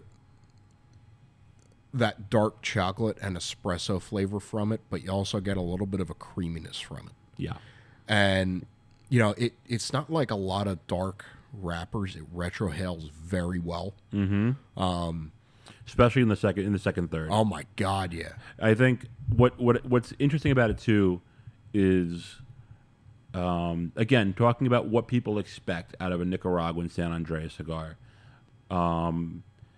There's an expectation that you have when you talk about rolling philosophies with cigars. On the Cuban side of things, cigars tend to grow in strength as you smoke them. On the Nicaraguan side, philosophy, it's that first initial punch. Hey, you have a cigar in your mouth and you're smoking a cigar. Yeah. And then pulling back a little bit. Some, yes.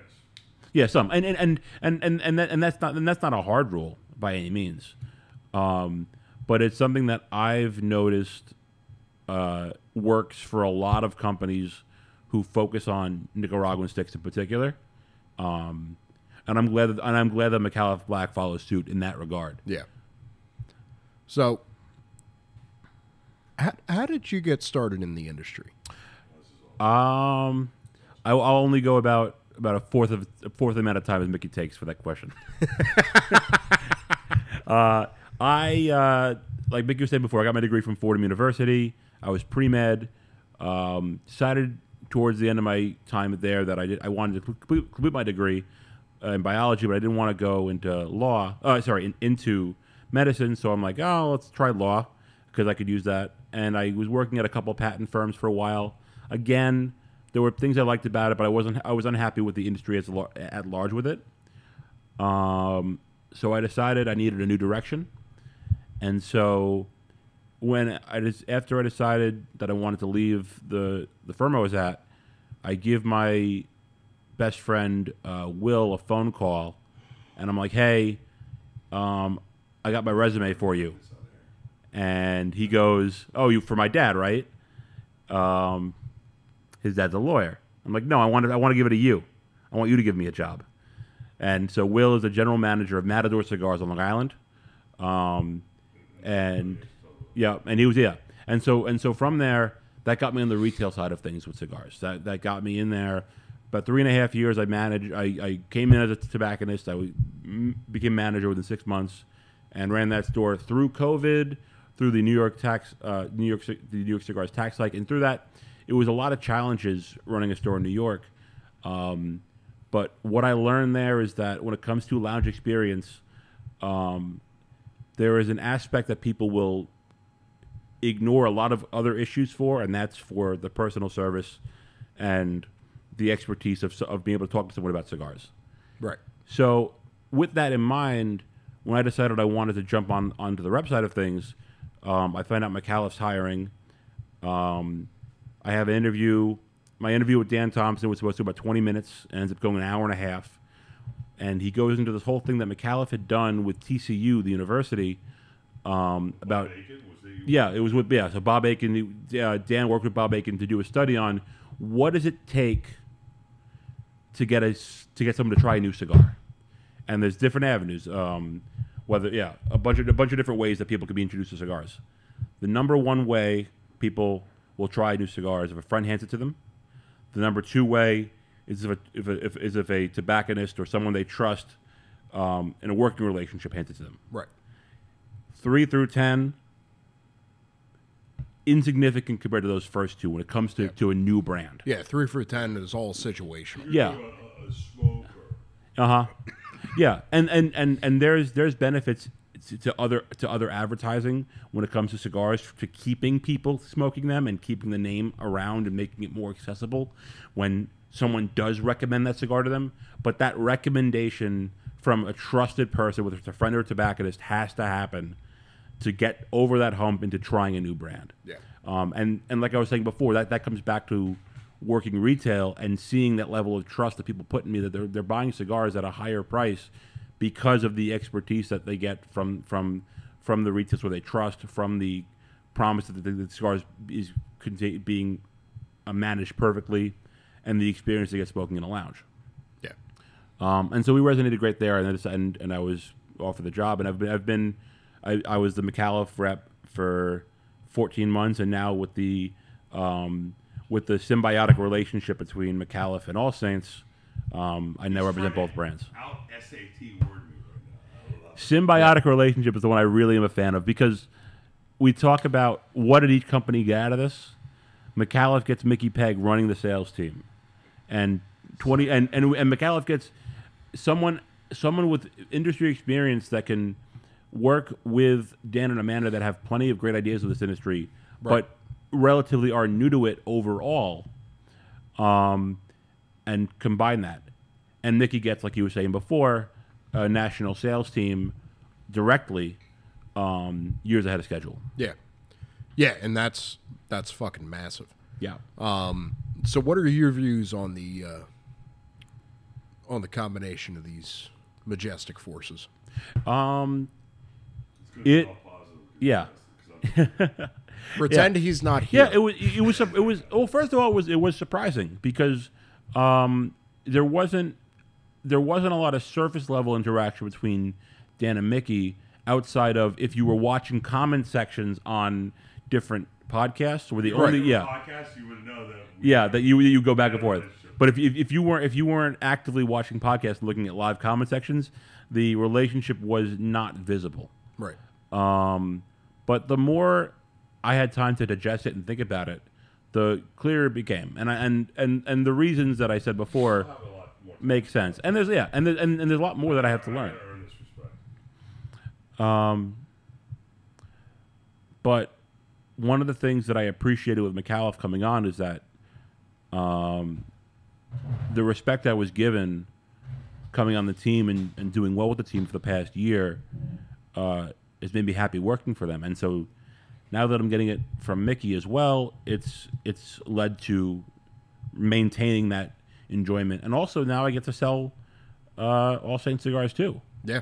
When I got something a little fresh, you know? Yeah. I knew of the brand before I had smoked. I think the Dedication before. When Micky came on, I sent him a text the day after we all found out. I'm like, hey, you want to come up to New York for the New York Tobacco Association golf tournament? And we can, on a Thursday. Yeah, on a Thursday for 10 days away. Yeah. And this is my first text ever to Micky. He's like, hey, do you want to fly up to New York and meet these retailers with me and spend the day with me? And he's like, absolutely. And so we get to the golf course. I get to smoke a Colorado for the first time. Cold draw it, delicious, lighted up, just as good with the salted caramel. I'm like, yeah, I can fucking sell this.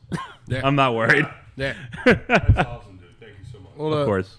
The All Saints stuff, and even with the Micallef stuff, it's not hard to sell it. Mm-hmm. I mean, once somebody lights it up, it pretty much sells itself. I think the new iteration of Micallef, what Dan and Amanda has done at the helm. Oh yeah. And we got like Granito.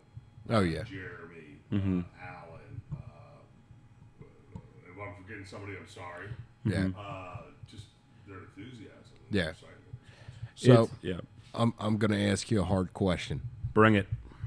This is a hard question. Between All Saints and Micallef, which one do you like better? Mickey's not here. I feel like I'm being trapped here. Entrapment is illegal, so I can't legally do it. Yeah. Now, I've had a lot more time to develop my appreciation for Micallef than I have for All Saints. So They also sign your paycheck. yeah, that helps too. Yeah. Yeah. No, and I've had more time to work with Micallef with retailers and see the success I've been able to grow with Micallef. Right. Now that I've been traveling with Micky for the past week and a half in his home territory and seeing the love that his retailers he works for has for All Saints, and that's led me to a greater appreciation for it. Just because, like, with me coming from New York retail, that wasn't a focus for Micky Right. for the beginning of his brand. So it was outside of because of the taxes. It's a harder market to break into. And There's yeah, other ways too, because listening to him talk about Micallef, why him on the show tonight, right? Is because I've become a better advocate of something that's so personal to me with Micallef Yeah. that he sharpens my sword when I tell him Micallef. oh, I sharpen your sword all right. Oh, jeez. You beat me by 1 second. Fuck. But you know what I mean? I ain't kissing his ass. Yeah. I'm just like, Now you're just eating. it's just, You beat me by 20 seconds. I was going to miss that one. So all I can see is Beavis and Butthead with Cornholio. I am Cornelio. But But it goes, so it goes both ways for you. so how big is your territory? I cover New York, New Jersey, Pennsylvania, and all of New England. So it's a wide Damn, so territory. you go all the way up to Maine? It is part of the territory. It's not a focus of mine right now. Right. And Well, yeah, it's all the way up there. Geography and pockets, though. Correct. Yeah, and that's the thing that we said. There are pockets that I've grown Micallef over this past year.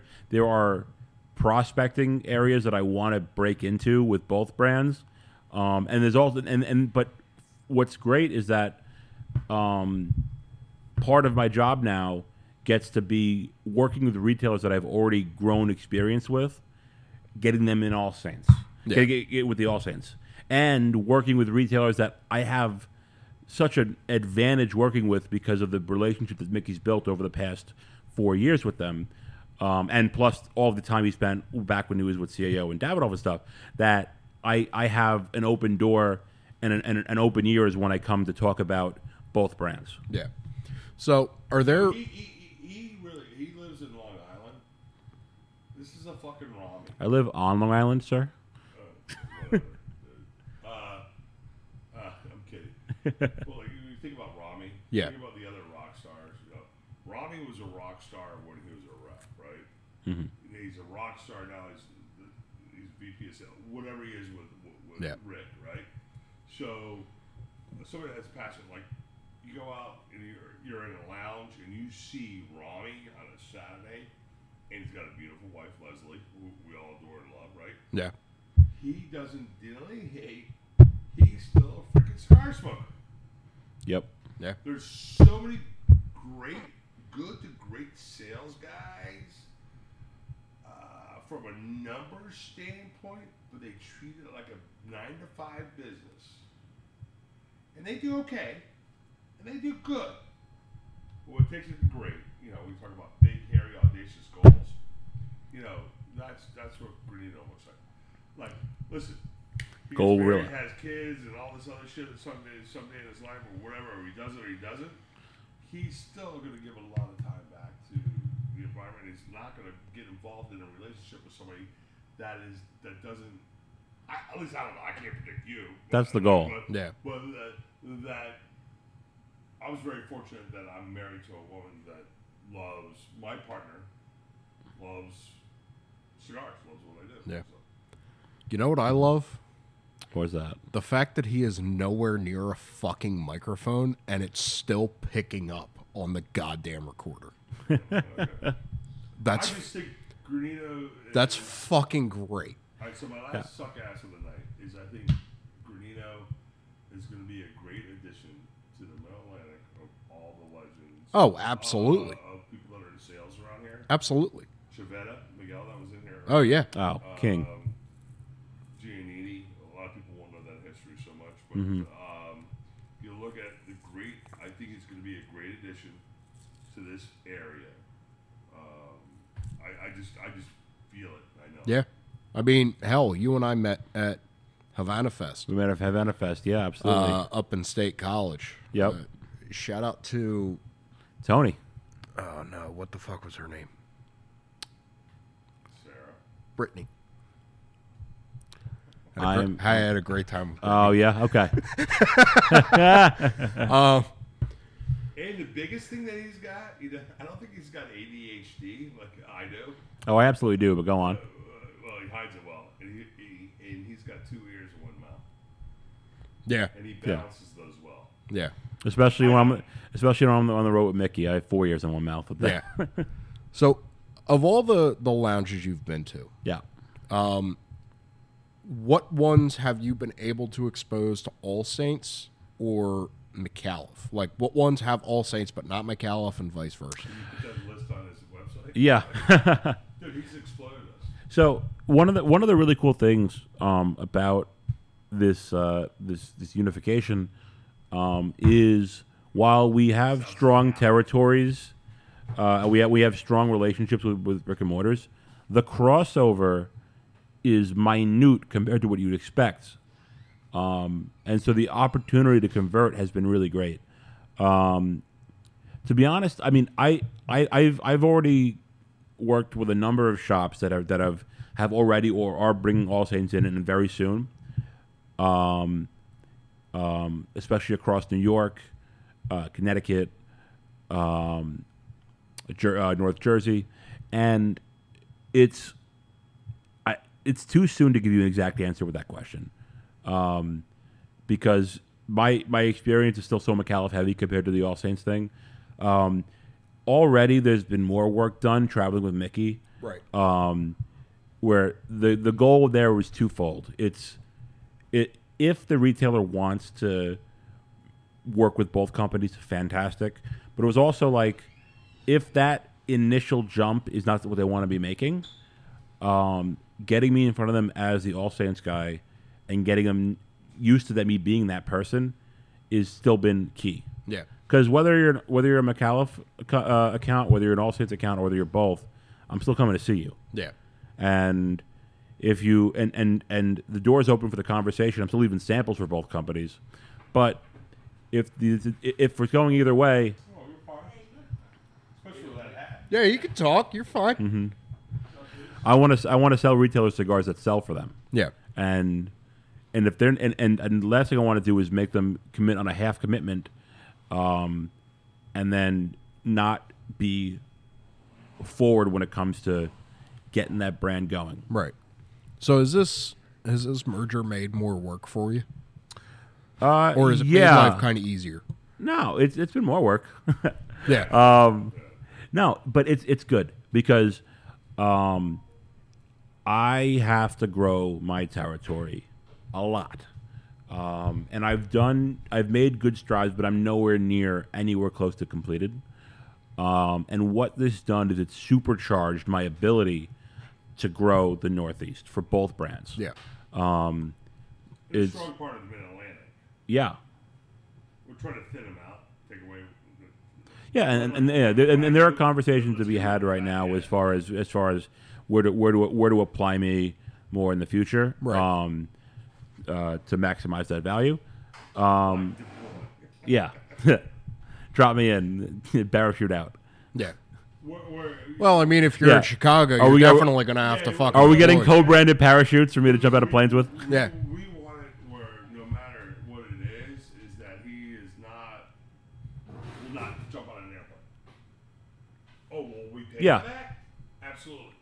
But you want a territory, so it's that 5-hour ratio that is so convenient, so good, that, like, fuck, the tip of my territory, and I got to be there on a Thursday or Friday. It sucks dick, but I got to be there at Yeah. 5 hours. Mm-hmm. That he has the stuff and capability to put in his car. You know what I mean? So it's that kind of thing too. Yeah.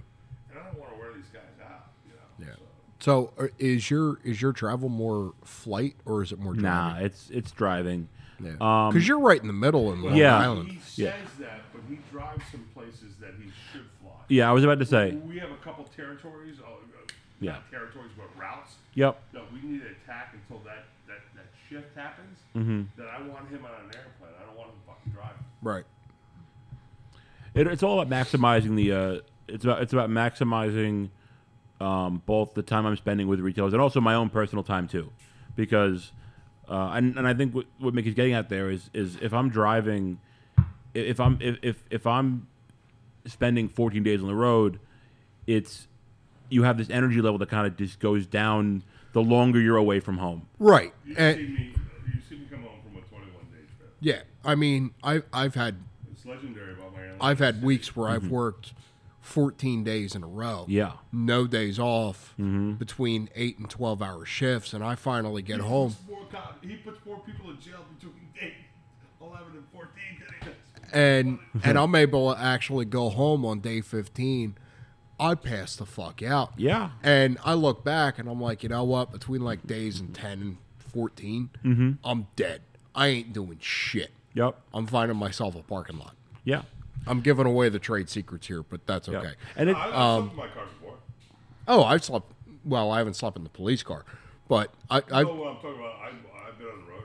It was so much easier yeah. to sleep in the car and Well- use handy wipes. To Fuck, clean why the don't neck. What's the first thing when you do handy wipes when you sleep in the car?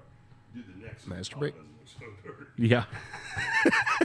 did you hear what I said? Oh, I no, but I have an idea. Yeah. Yeah. Why do you think I got a pickup truck? That way I have a fucking bed. This is the same condom over and over again. Yeah. Washes it out in the dishwasher. Say what you want. It's cost effective. Yeah. You buy more. I mean, I don't know. How much does a kid cost? Listen, man. Either way, condoms prevent minivans, and I'm okay. That's yeah. Listen, I want to have kids. Yep.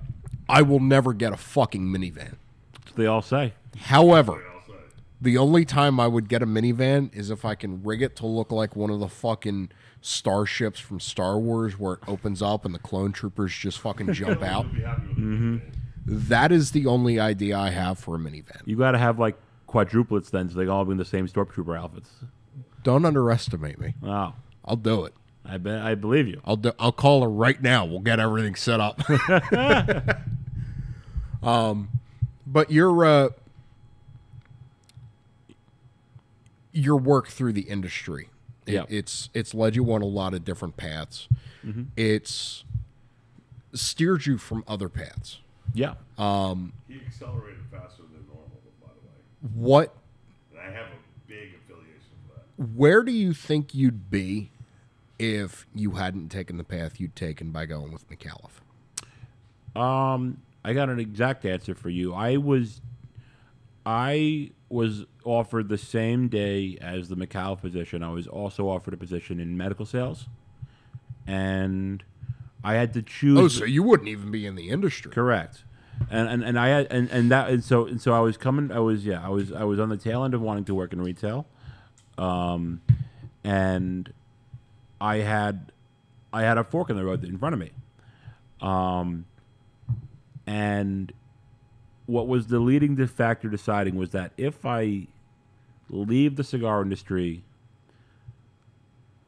I don't know if I'm coming back. I'm not Mickey in that sense. I didn't think I was coming back. Yeah, but here you are. Surprise. Fucking balls. Yeah. He said peekaboo, motherfucker. But I just spent. I mean, and granted, my medical degree, my undergrad degree might have been more applicable with that position. But I just spent the past 3.5 years, day in, day out, talking cigars, being around people smoking cigars, learning about them. It's fresh on my mind. It's something that I'll be able to directly associate with the people I'm working with. Yeah. And that retailer, I mean, the number of times a quick little retail story or getting how they think gets you in the door and gets you to the next step working with people, it really has helped what I've been doing immensely. So Yeah. if you go back to the beginning where you kind of had that bridge Yeah. of, do I send my resume to my buddy or do I send my resume to his dad? Mm-hmm. If you went back now with the knowledge that you have, would Yep. you have sent it to his dad or would you still Nah. have sent it to him? I'm very happy with how things have turned out. What was quick? Did you send it to his dad or did you send it? No, I sent it to him, and he thought I was going to give it to him to give to his dad. Because what do I always say? Why dance with the pawn when you can kiss the king? Well, but I at that point I had to hand it to him. It was for him, not for his dad. But I get your question. Yeah. I think there's a part of sales, and I had this conversation with Mickey. One of the things I love about this job is after getting in the door, when it comes to working with customers, I get to now become a coach for them, to work with them and consult with them and work to get our mentalities aligned. Work to get the ducks in a row. And that kind of maneuverability is something I really do enjoy. And that's something that you really, it's applicable in a lot of jobs, but it's at the forefront of sales. So I don't know what I would be doing if it wasn't cigars. But I think if the left turn wasn't cigars, it would have been something else. I don't think. Yeah, I think I was ready to be done with the industry I was in. Yeah. So He's got a lot of growth left in this industry. Mm-hmm. A tremendous amount. I got 2 more questions for you, and then we got to wrap it up. Sounds good. My first question: where do you see yourself in the next 5 to 10 years? It's a great question. Trying to retain these motherfuckers. He can go up in your industry. No, I know that. I want him to go up in our fucking company. Well, yeah, that's what I mean. Yeah. But like, do you see yourself more as a rep as what you are now, or do you see yourself moving up towards like regional position, or do you like where you're at? I'm ambitious. I do think that right now in my experiences, I want to grow, but I am hesitant to manage others. We're just gonna kill this fucking bottle. Yeah, I think we're done with that. Yeah, absolutely. So yeah, and so based on my Mike, pour Yeah. this in your Yeah. fucking cup. Yep. Tell the truth.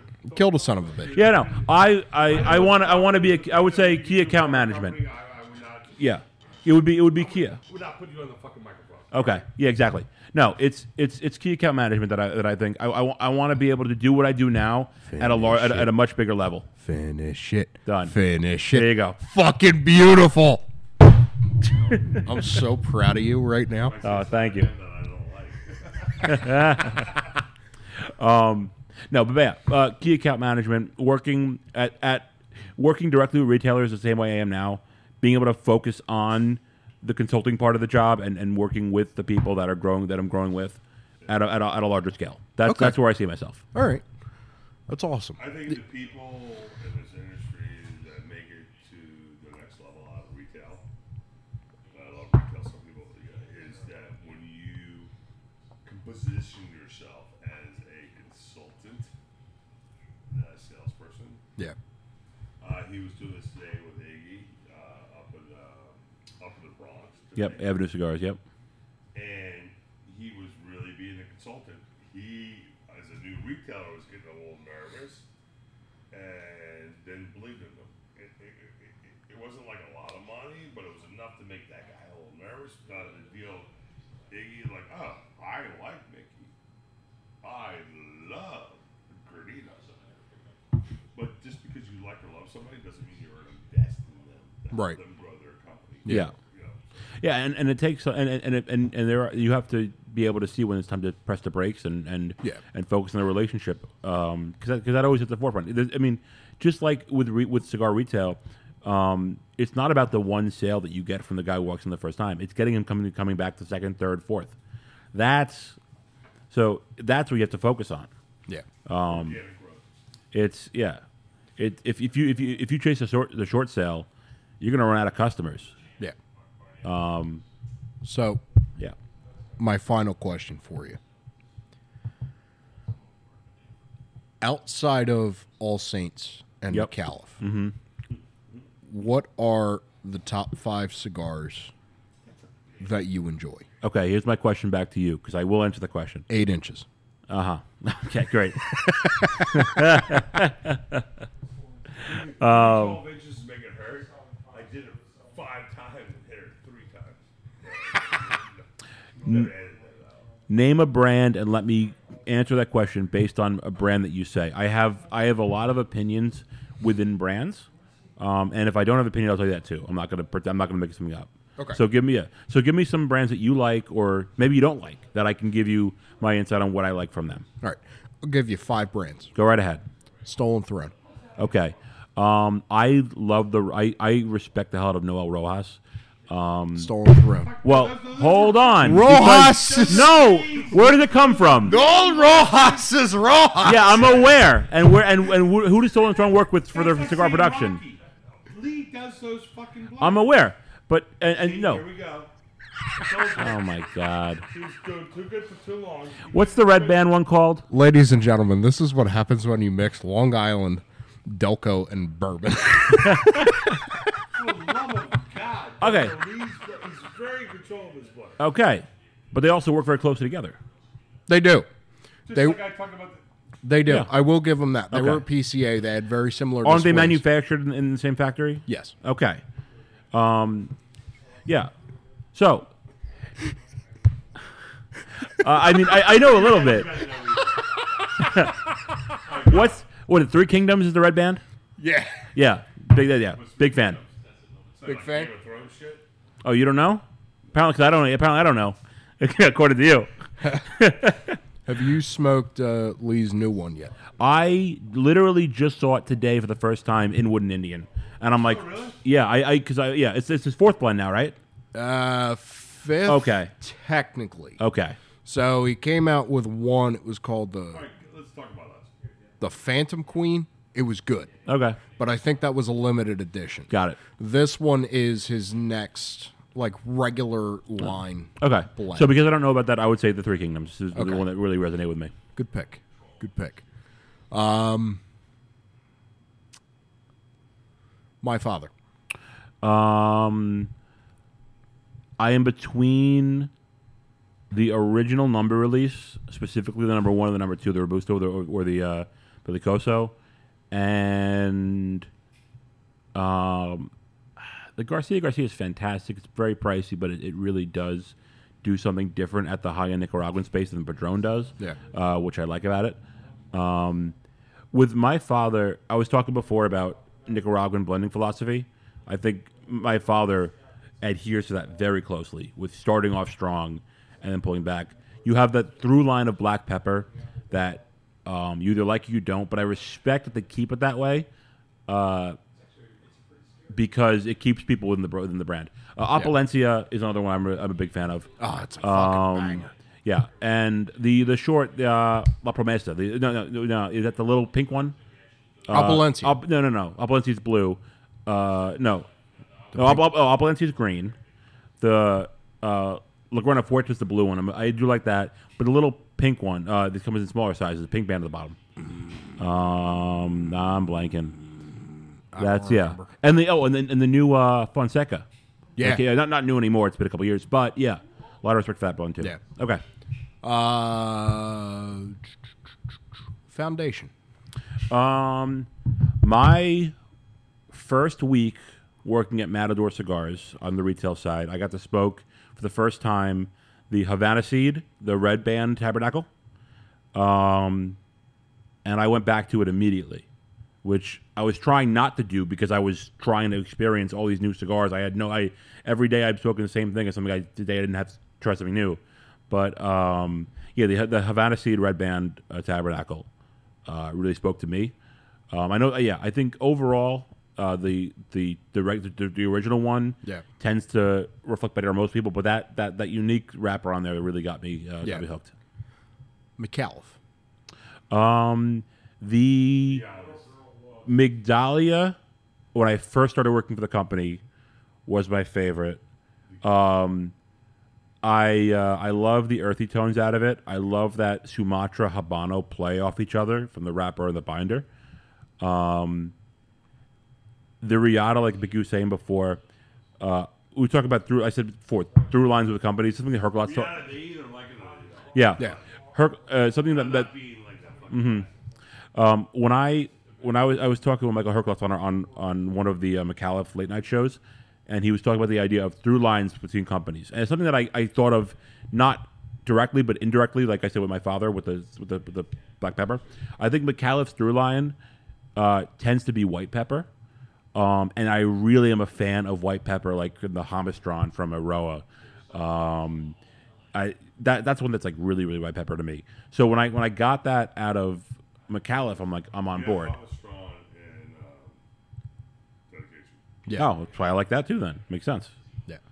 So Riata resonates with me. Migdalia resonates with me. The new black, it's one of the only cigars, like I was saying before, that training on retail, I don't go back and smoke things a lot because I want to just keep trying new. The only thing I wanted to do after smoking the Micallef Black was light another one up after it. Yeah. So there's that addiction. Yeah. There's that intensity to wanting to keep going with it that I really enjoyed about that. Yeah, but I'm there. last one. Go ahead. All Saints. I gotta fuck with you a little bit. West Tampa the Black. With All Saints, like I said before, when I smoked that Colorado day one or worked with Mickey, that really impressed the hell out of me. That Colorado really caught me and Frank off guard. Just how it turned out. I heard about it was like we're in Pittsburgh, and they're like, dude, this shit's the bomb. I'm like, all right. And then fucking Louis Love will go over here, and I'm like, okay. Because cigar nerds don't really geek out over lighter wrappers as often, I feel. Yeah.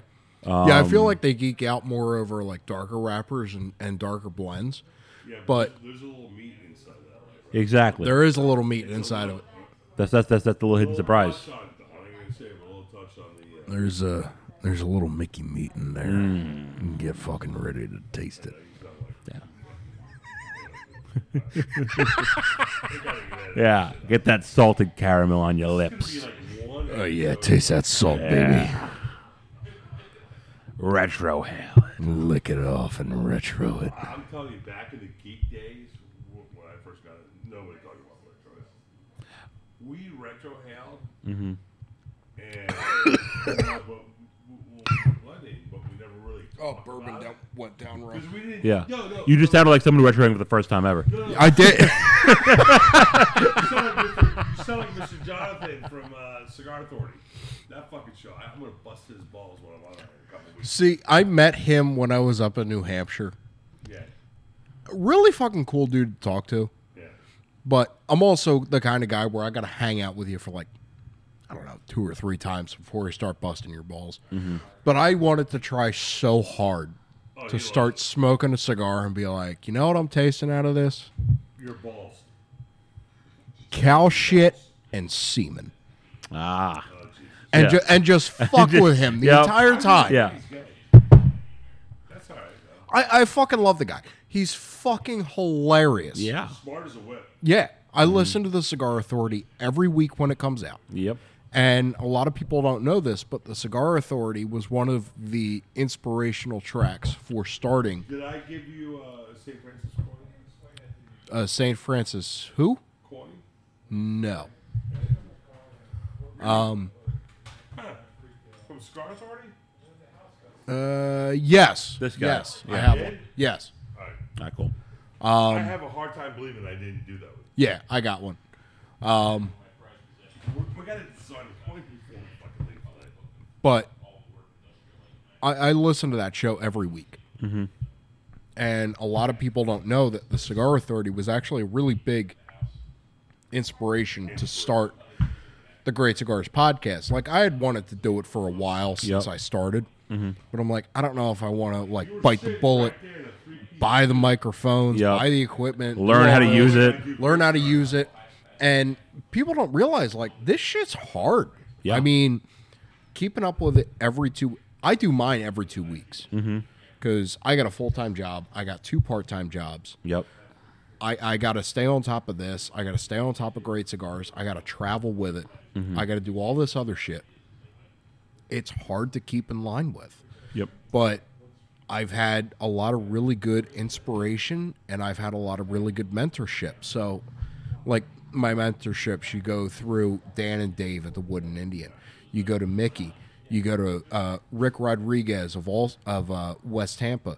You go to my dad. My dad was the biggest mentor for me because he started me on cigars, and he started me on, okay, you're going to smoke it like this. Oh, so you're talking about cigar, or you're talking about in general? Yeah.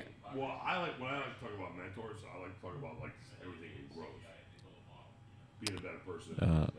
He wasn't Well, finished. I think about that too, but He talks to his mom. He talks to his dad. Yeah. Yeah. Like- your uncle the one time I called. Like, Yeah, my godfather. Yeah, on the car. conversation about, Yeah. like, my they were trying to get something and get something at the right price and something like that or whatever. I thought it was awesome. yeah, I mean, my parents are both big mentors to me. But Those are called parents. well, yeah, I mean, Like when I was when I listen, Well, a parent can absolutely be a mentor and not be a mentor. Babysit my kids. My wife goes, "You never babysit your kids." Listen, my dad said this to me when I was a kid. He said, the government says I have to feed you, clothe you, house you, and make sure you sleep well. It says nothing about loving you. It says nothing about mentoring you. I do that on my own. And that meets up with me. It's like, you know what? Yeah, my dad's been a mentor to me since I was a kid. He's been a mentor to me since I've been a cop. He's been a mentor to me in high school. He was a mentor to me in Scouts. He was a mentor to me when I started in the cigar industry. First one to pick up a phone when he was in jail. Yeah. My mom was a mentor to me in school. She's got a doctorate in social work. She teaches social work at Widener University. She's arguably one of the smartest people I know. Yep. Yet she questions why the bag of candy falls when she's holding it from the top and cutting it with scissors. But there are different types of intelligence. she mentored me. That is beautifully. That's one of the best analogies. Yeah. I've ever heard. It actually fucking happened. That's the best. It's not an it's an example. I fucking watched it happen. Yeah. Yeah. I fucking watched it happen and pissed myself when I saw it. But she is arguably one of the smartest people I know. Yep. She has taught me. Mothers are the smartest. Yeah. She has taught me so much between my music aspect of life, my education aspect of life, and my travel aspect of life. So who's in charge of your mustache aspect of life? My dad. So he's got a mustache like me. His is like that quintessential majestic cop stash. Yep. It's gray now, but when I was a kid, it was brown. Yep. So every cop that I see with a mustache is all I think of like that. That's like comes from porn. So I joke around with people I see, Yep. and they say, you know, I don't tell people I'm a cop like outwardly unless. Oh, you just tell like, them by your mustache. Yeah, like it gets to a point in the conversation. Years. Like I'll talk to somebody and they'll be like, "Oh yeah, I dealt with this," and I'm like, "Oh yeah, when I was on duty, I dealt with this." And they'll ask me like, "Oh, are you a cop?" I say, "Yeah," and we joke around about it, and I say, "Yeah, you know, Yeah, but big." anybody on the job can figure out somebody else. The biggest joke is I look like every cop from the 80s. Yeah. Because I have the mustache, the aviators, the fucking broad shoulders, the build and shit. You have Yeah. broad shoulders? Yeah. Fuck you. But, you know, my parents have different types of mentorship over my life. And I have different inspirations over my life. Sure. So, just like Mickey and I were talking about earlier, mentorships can also be inspirations. So, one of the big inspirations for me is Lee Marsh. Because when I retire from being a cop 24 and a half years from now, not that I'm counting. Was Lee a cop? No. But when I retire from a cop, when I retire from law enforcement 24 and a half years from now, I want to start my own cigar company. And if I can, you know, go on Instagram or go on Facebook and just see, hey, this guy started a cigar brand just out of fucking nowhere. Yep. Well, fuck. That gives me an idea for retirement. That gives me an idea for a second career. That gives me an idea for a second way to fulfill what I have to do day to day, so I'm not just sitting at home watching Perry Mason on reruns. And it's very interesting to see the correlation between the two. And my parents are both inspirations for me on top of mentors. Yep. Like my dad, he has been in civil service since he was a kid. He became a firefighter when he was 16. He went into EMT school. He became an EMT. He finally became a cop in 1997. Okay. Wow. Okay. And he just retired last year. And my mom, she went through a lot of stuff with her family. She was the youngest of 7 from an Irish Catholic family. She went from Buffalo to Havertown to L.A. Huh. She got her bachelor's degree at UC Davis, and she got her master's and doctorate from Bryn Mawr. And if you can't tell me that those two people meeting and sharing their intellect with their spawn, me, that I can't use that to my advantage, you're a fucking nut job. Absolutely. Because everything my dad went through, everything my mom went through, all the stories I heard from them, I learned from it. And, you know, my dad tells me the mistakes he made. My mom tells me the mistakes he made. That's important. Every child goes through this. At some point or another, the parents tell the child the mistakes they made in their life. Yes. Close enough.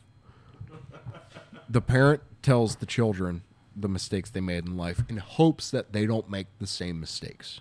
Well, yeah. But what people don't recognize is that the children need to make their own mistakes. Yep. Because if they don't make their own mistakes, they don't learn from them. Sometimes you have to learn the oven's hot by touching it. Exactly. And We're just putting our hand on it. yeah, Oh, yeah. like I had a nasty blister when I was 4 years old from doing that once. and one of my sponsors, Andrew Thorpe King, he wrote a book called Failure Rules. Yep. And it's 5 rules essentially that failure can teach you. And one of them is failure purifies. And You don't fail, you learn. and I don't know if I know you don't know this. I think you know this. It took me 7 tries to get into the police academy. Wow. That's, yeah. Well, I mean, fucking look at me. I'm meant to pick shit up and put it down. I'm not made to run. Yep. And the run got me. Drive down with your door open and slam over the door. Yeah. But the run got me on 6 out of 7 times. And failure purifies. I went through a bad personal relationship. I dealt with all the turmoil from that, and that pushed me to then pass the entry exam. Yeah. Get into the police academy, get where I needed to go. Yeah. And if you don't fail, if you don't fail to succeed at what you want to do, you keep pushing for it. Yeah. And if you don't push yourself, who the fuck's going to? Yeah. Because I think about this stuff all the time. If your ability to just take a failure on the chin and be like, okay, I failed at this, I'm going to go on to the next thing. That's not how that works. Yeah. You fail at it, okay, pick yourself up, try it again. Because if you don't try it again, you don't know if you're going to pass or not. Yep. If you go to the next thing, you're probably going to fail at it because you're not as fluent in it. Yep. Like, if I didn't want to be a cop and I wanted to be in the cigar industry, at the time I wanted to be a cop, I will guarantee you 100% I would not succeed. Yep. Great Cigars last month just reached its 7th year anniversary. 7 fucking years of this bullshit. If you told me 7 years ago I'd be at PCA, I'd have a podcast, I'd be interviewing Micky Pegg, Rick Rodriguez, I'd be hanging out with George Padron, Carlito Fuente, I'd tell you you're a fucking nut job. But if it wasn't for my failure in the police academy, if it wasn't for all that other bullshit, I wouldn't have made it to where I am today and be in the industry, albeit kind of limited. Sure. But yeah. I mean, I also believe, and we're going to wrap up soon, but if you're not failing, you're not pushing yourself hard enough. Exactly. Because if you don't fail, you don't succeed. Yeah. And you don't learn from it. Exactly. So, with that, ladies and gentlemen, thank you for tuning in to the Great Cigars podcast held here in beautiful fucking Delco. And we have had Mike and Micky Pegg on as... Sounds like we're a married couple. Yep. But we have had Mike and Micky Pegg on as special guests.